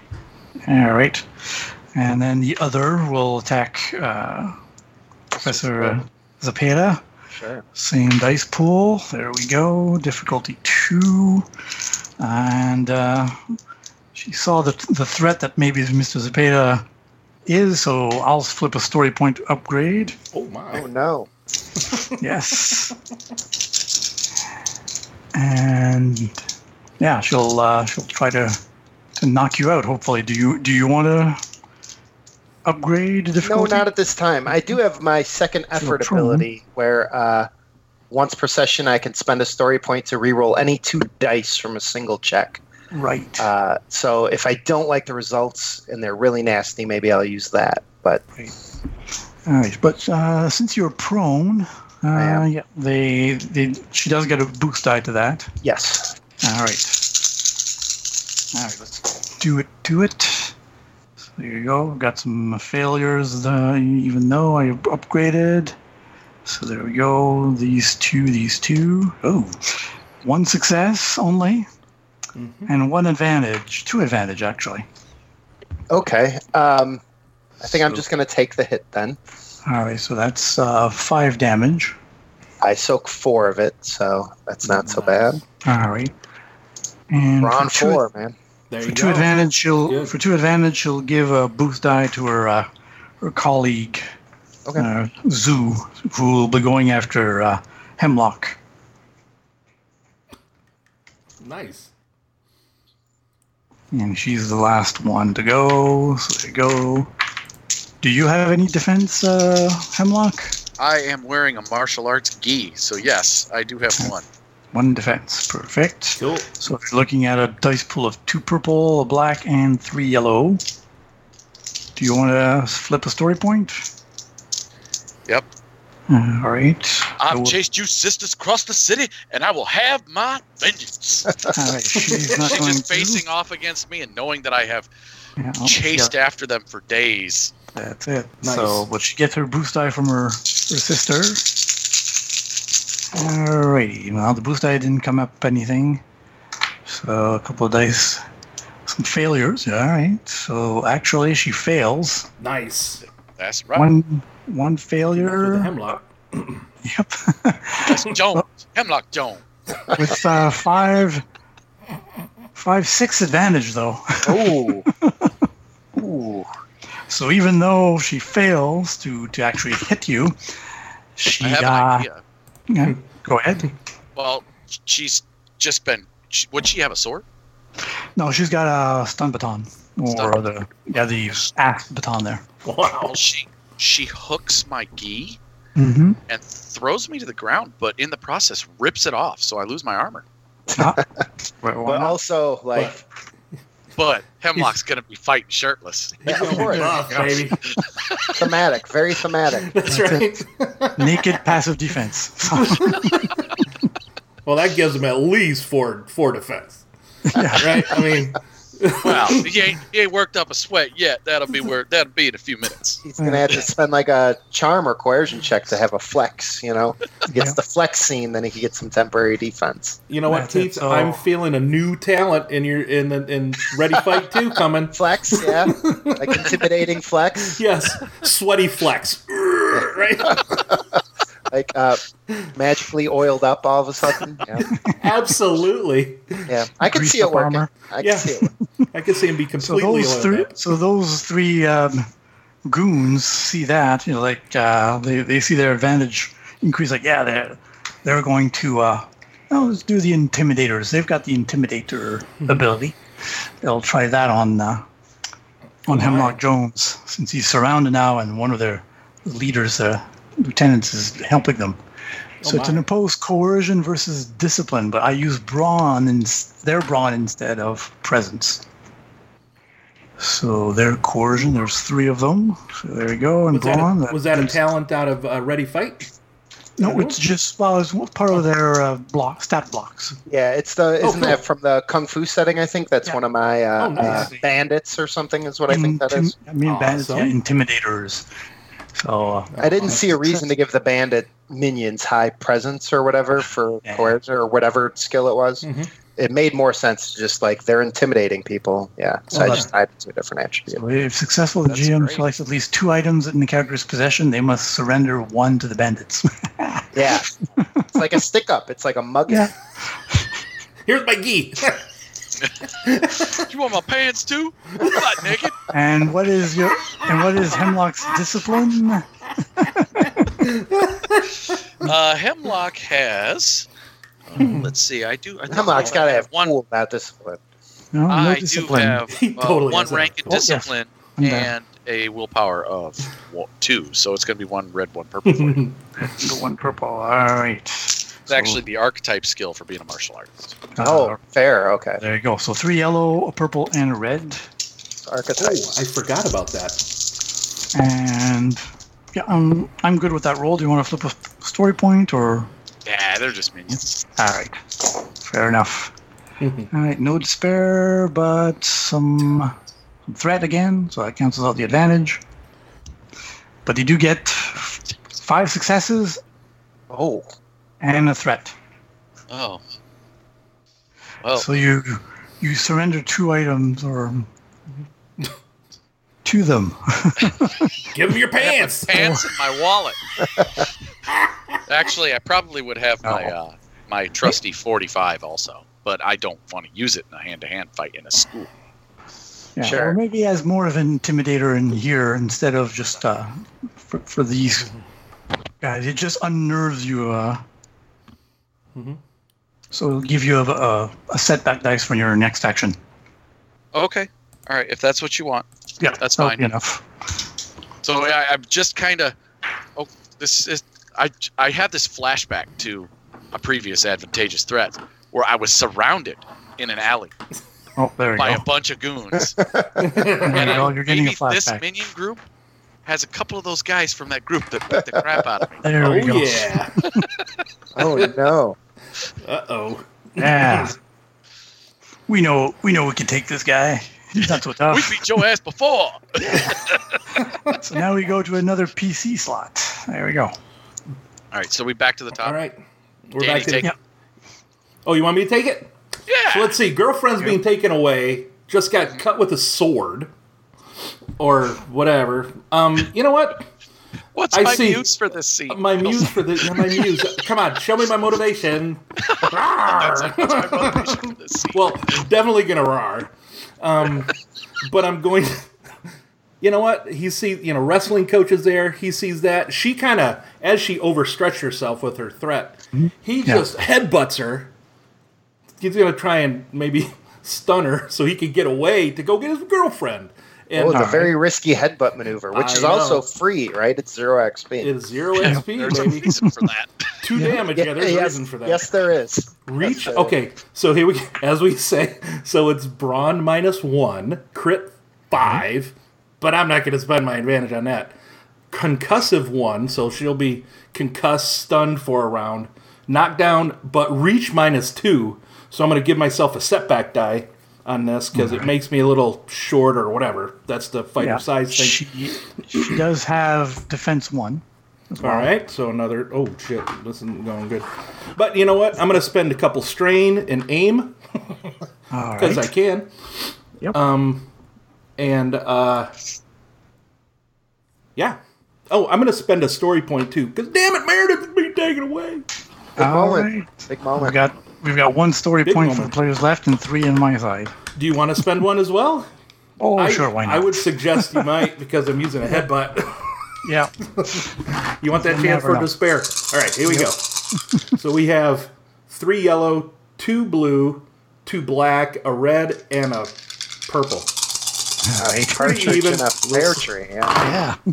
It's a dice pool right there. Holy colors failure, of the bow. Batman! Holy failure, Batman. Oh, Okay, no. So I have 2 failures, but I have to hit her though. Damn it. Okay, Yes, 2 you have to. failures, 2 failures, but 4 advantage. 4 advantage. All right. So you fail. So the tail of your costume gets in the way. No, you know what? I'm thinking that. I'm thinking the tail. Yeah, I'm thinking my tail just trips her.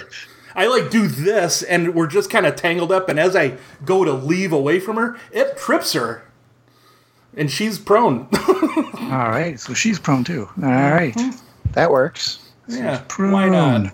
That tail. And she has a setback. Sure. Yeah. And there's all kinds of other props and stuff all around the stage as well. If you ever think of other stuff to do. All right, so that was your roll. Oh, did the Tin Man bolt the hatchet? Yeah. Did he drop his axe? And is it a rubber axe? It's probably paper mache. I'm pretty sure. It's plastic and cardboard with tinfoil on it. Yeah. But they might not know that if you brandish it right, That's it. That's true. Sell it with a deception check. Who knows? All right, so that was Danny, and we have another PC slot. I'm ready to go. I have a plan, I think. So I think now that there is one of these rivals knocked prone, and they must be engaged with me, I imagine. There's one that was engaged with Danny, Bay. She's prone. The one that was on you. But we were both engaged. We're probably right there. I'm thinking we're pretty much all right there. I imagine we're all right there. What I'd like to try is, or I could do it to the one standing. That's fine too. I could just do it to you. She's right there, and she's the one who attacked me. To be fair, I want to try a joint submission. I want to try just grabbing her ankle and wrapping my legs and going for a knee bar, which would be fun. So that would just be a joint submission attack. Now I'm in the prone position attacking someone standing. Do I get a setback for that? When making a melee attack, yes, you do have a setback. I thought so. And now a joint submission is inaccurate 3. These are hard to land. So I have a big fistful of setback dice. Wow. It also has prepare 1. So I have to spend a maneuver just to have an opening to do it. Okay. So I have to do all of that. But then it's my brawl grappling, which is 2 yellow and 2 green. And it's just against her regular 2 purple melee difficulty. Does she have any defense, though? Yes, she has 1 defense. So I have 5 setback dice. So I'm going to go ahead and spend 2 strain to aim this. Okay. Cool. Just to So throw there's a talent idea for you right there. If it's just an idea, ground specialist. Yeah. When you are prone, remove setback dice. There you go. Yeah. Grappling specialist. It's wrestlers are always on the ground. I only had so much XP to spend here on this pre-gen. But we're gonna give it a try here. Big fistful of dice, and I might use my second effort ability on this. I lost the die. What did it land on? Double success. That's pretty good. That player. He is that kind of player. That's on the ground. Oh, it's double I get to success. re-roll it if you want.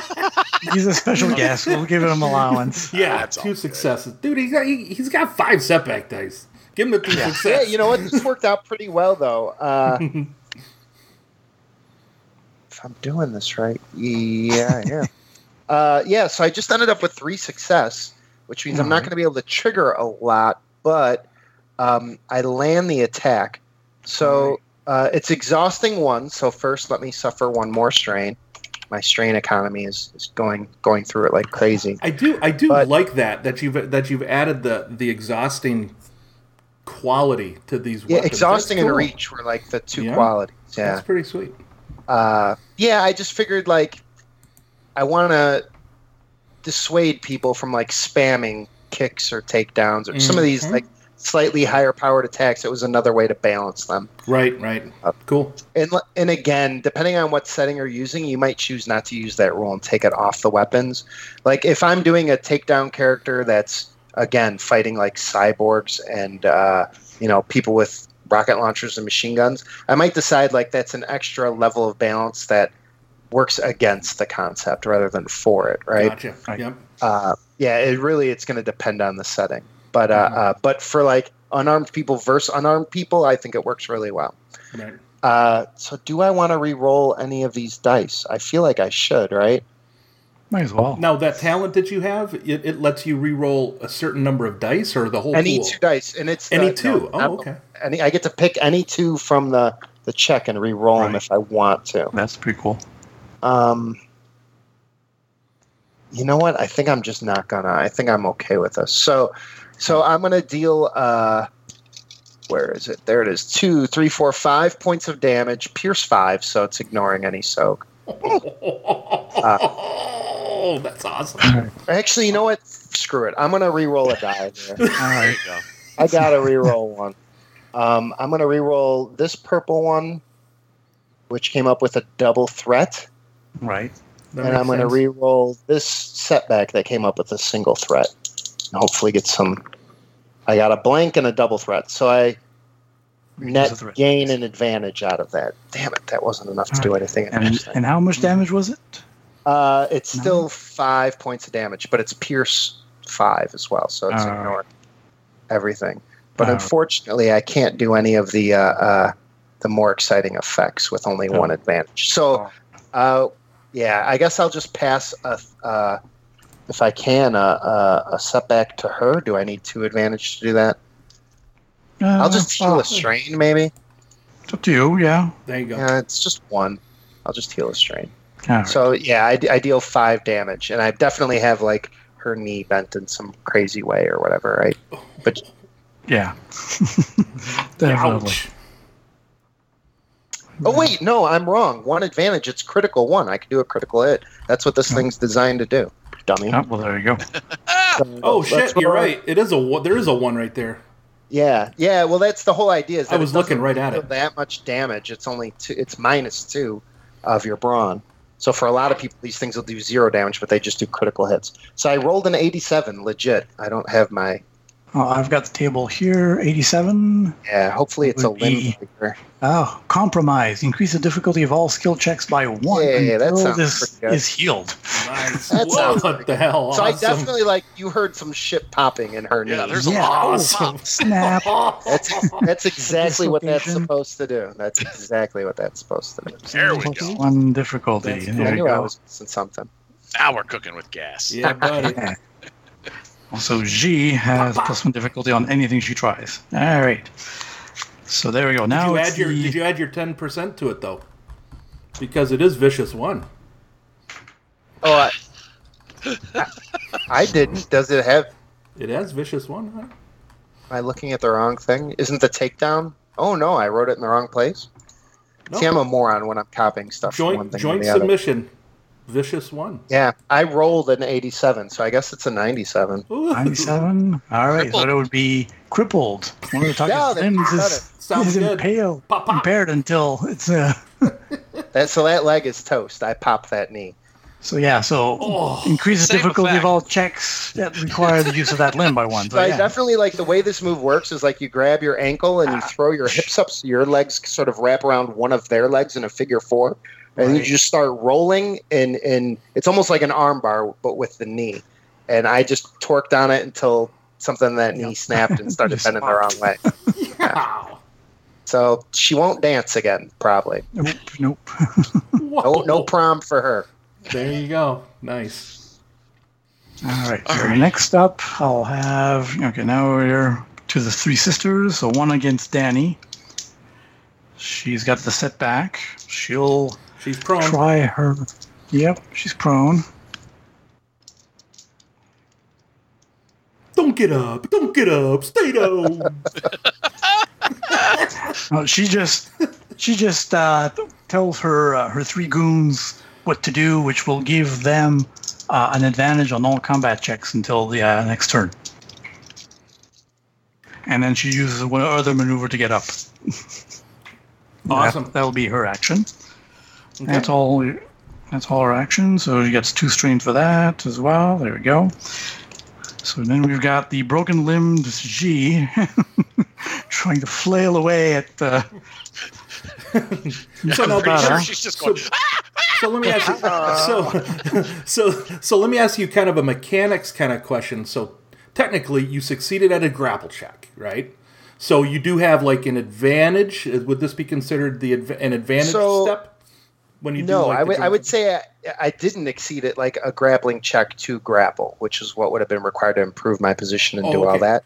Now that said, if I had a bunch of like advantage, I probably could have made a case to spend some to be like, can I be in an advantageous position or whatever? Gotcha.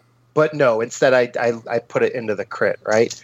But the joint submission specifically, what it's designed to do is exactly what it actually did. I'm very pleased. Takes out a which joint. is right. It's supposed to snap limbs, stuff like that, or at least put pressure on them. And there's actually like a sub mechanic on it where, like, let's say I only rolled a 13, I could have said like, okay, we're going to hold that, and I could have banked that 13 and added plus 13 to the critical check next turn.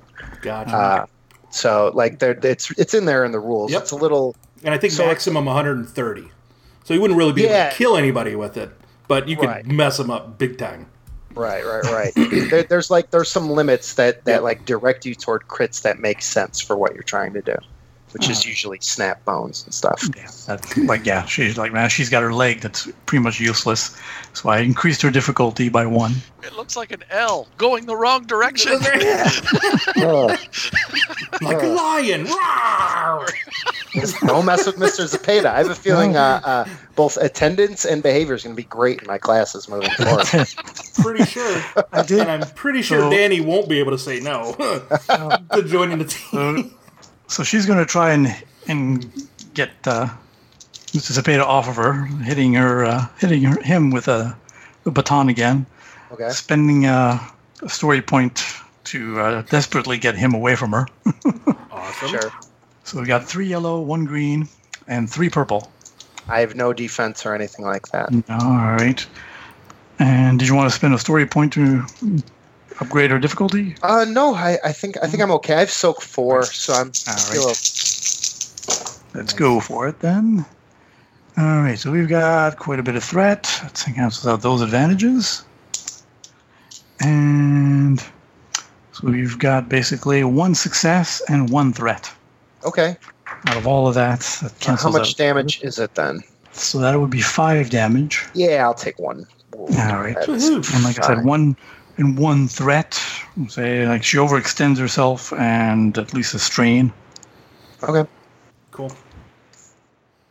And their rival, so it translates to a wound. And then the lady on Hemlock Jones.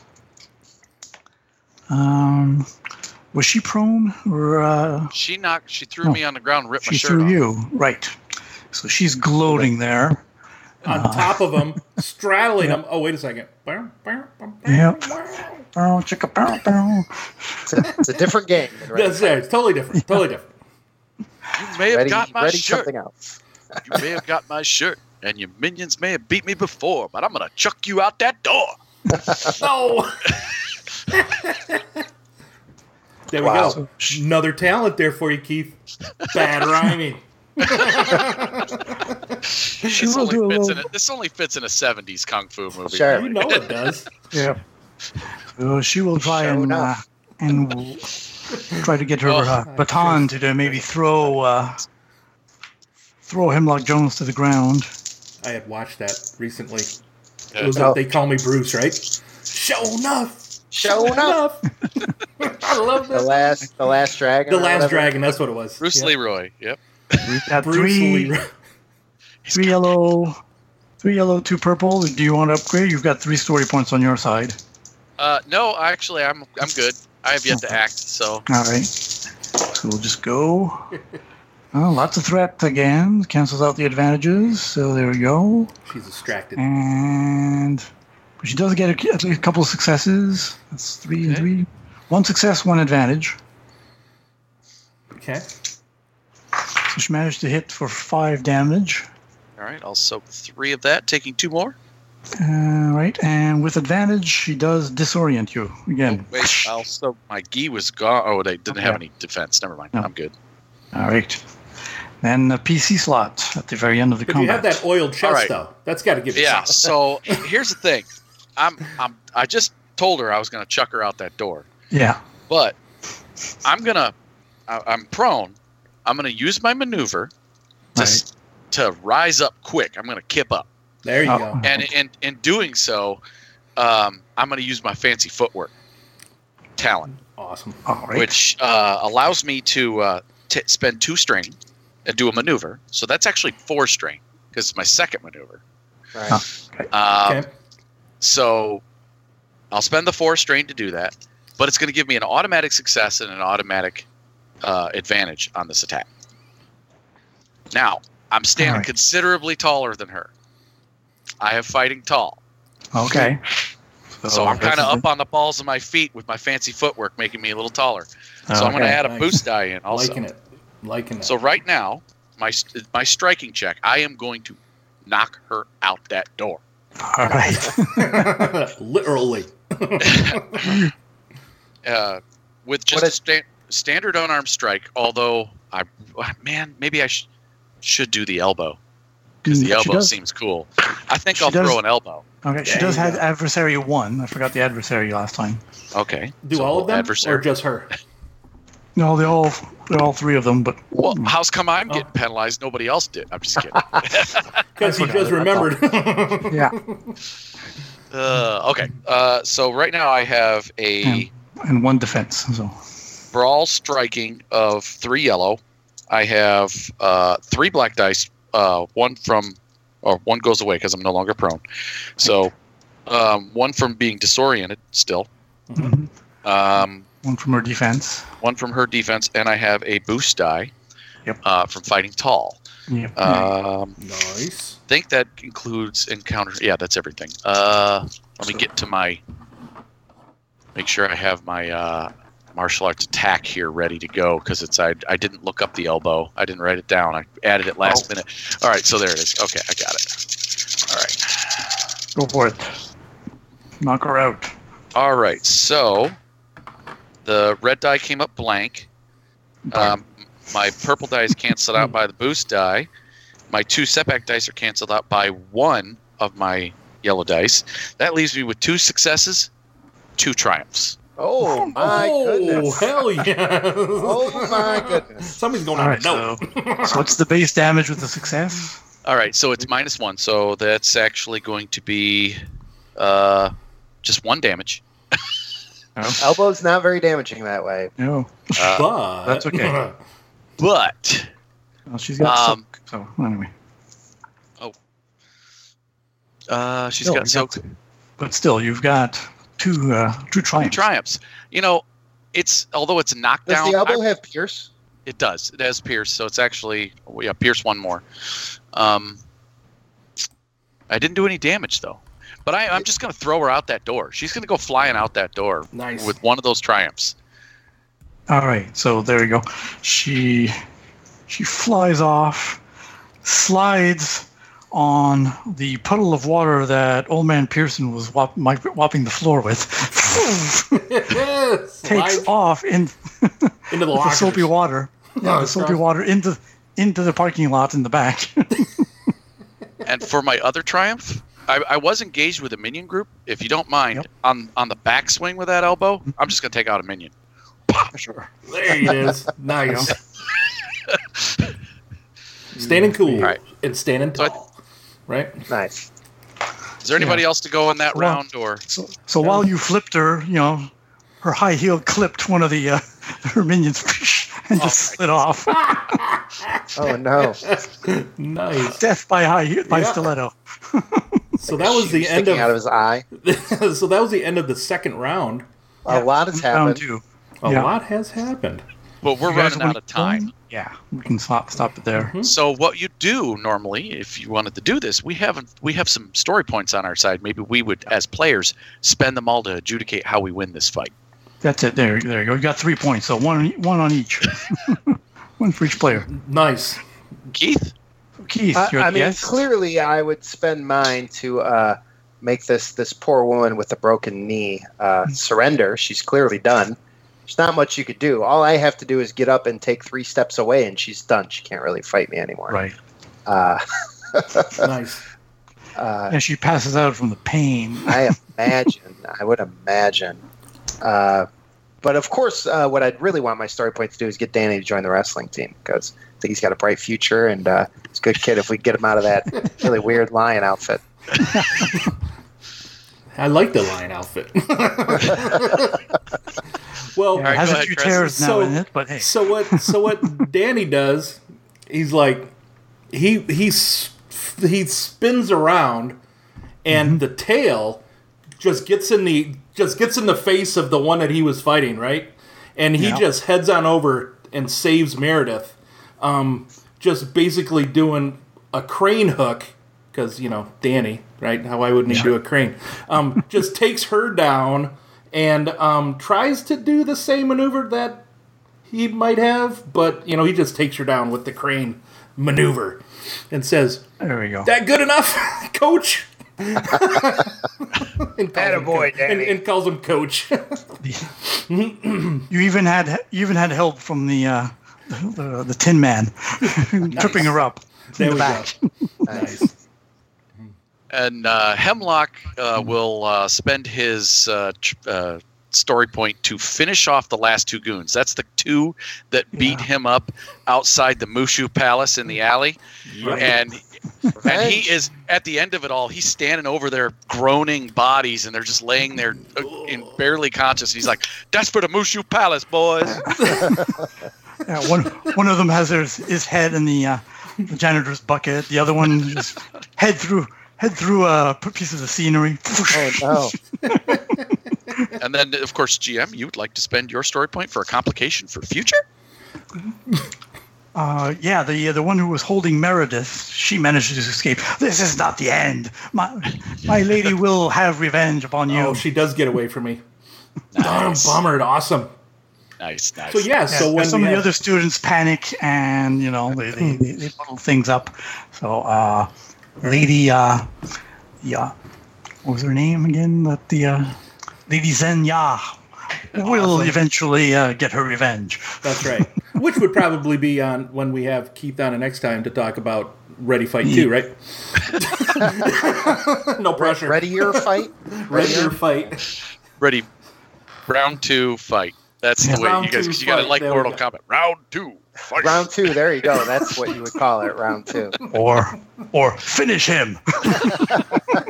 I actually do plan on releasing a series of micro products, little NPCs to go with Ready Fight that are sort of ready to use, and those should be coming out within the next month or two. They'll have like the NPC, a talent, and a piece of equipment for like $1.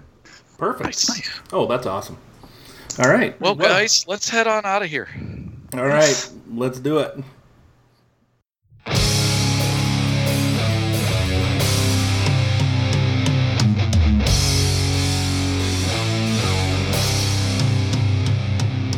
All right, everybody, that's our show for tonight. I want to give a shout out to all the podcasts and blogs on the Nerds International Network.